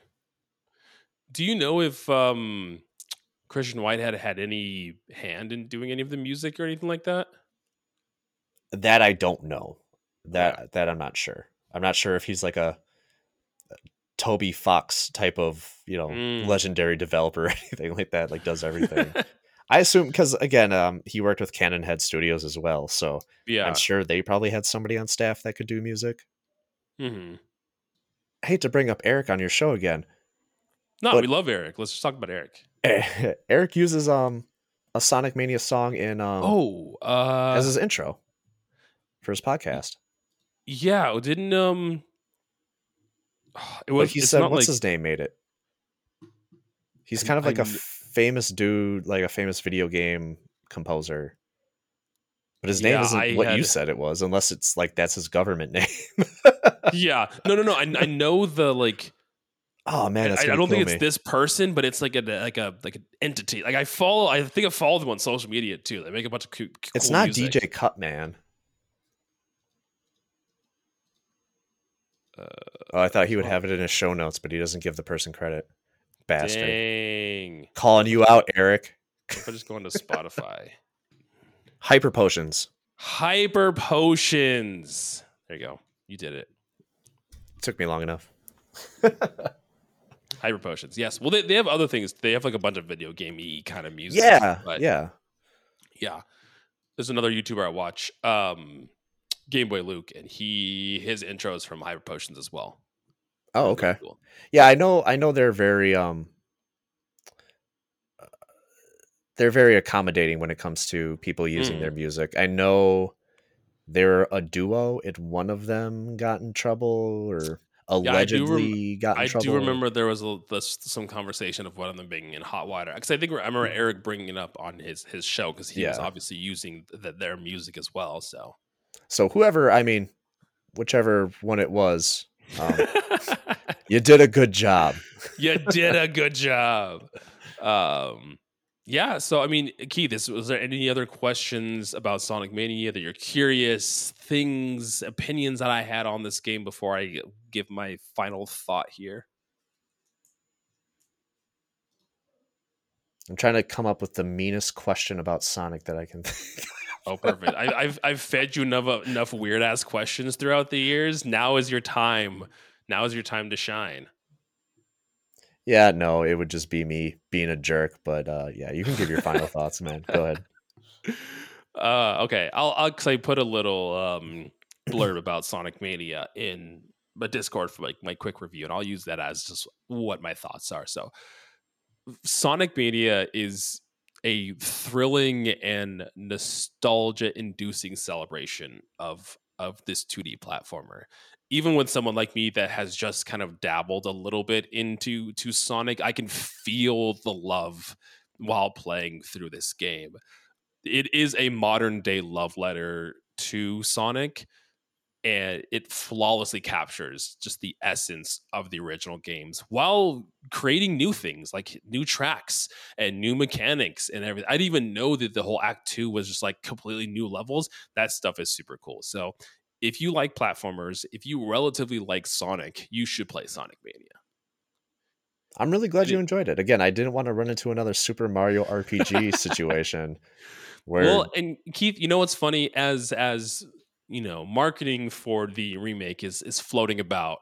You know, maybe it's Jared, Ben, fucking. and Kai are sitting there like, maybe we were wrong. No, I was like, do we do like a redux of like we play through the modern, like, no lie, I look at it and I'm like, there's almost a little like nostalgia watching it just because of like us covering it for the podcast, and I was like, Mhm. you know what?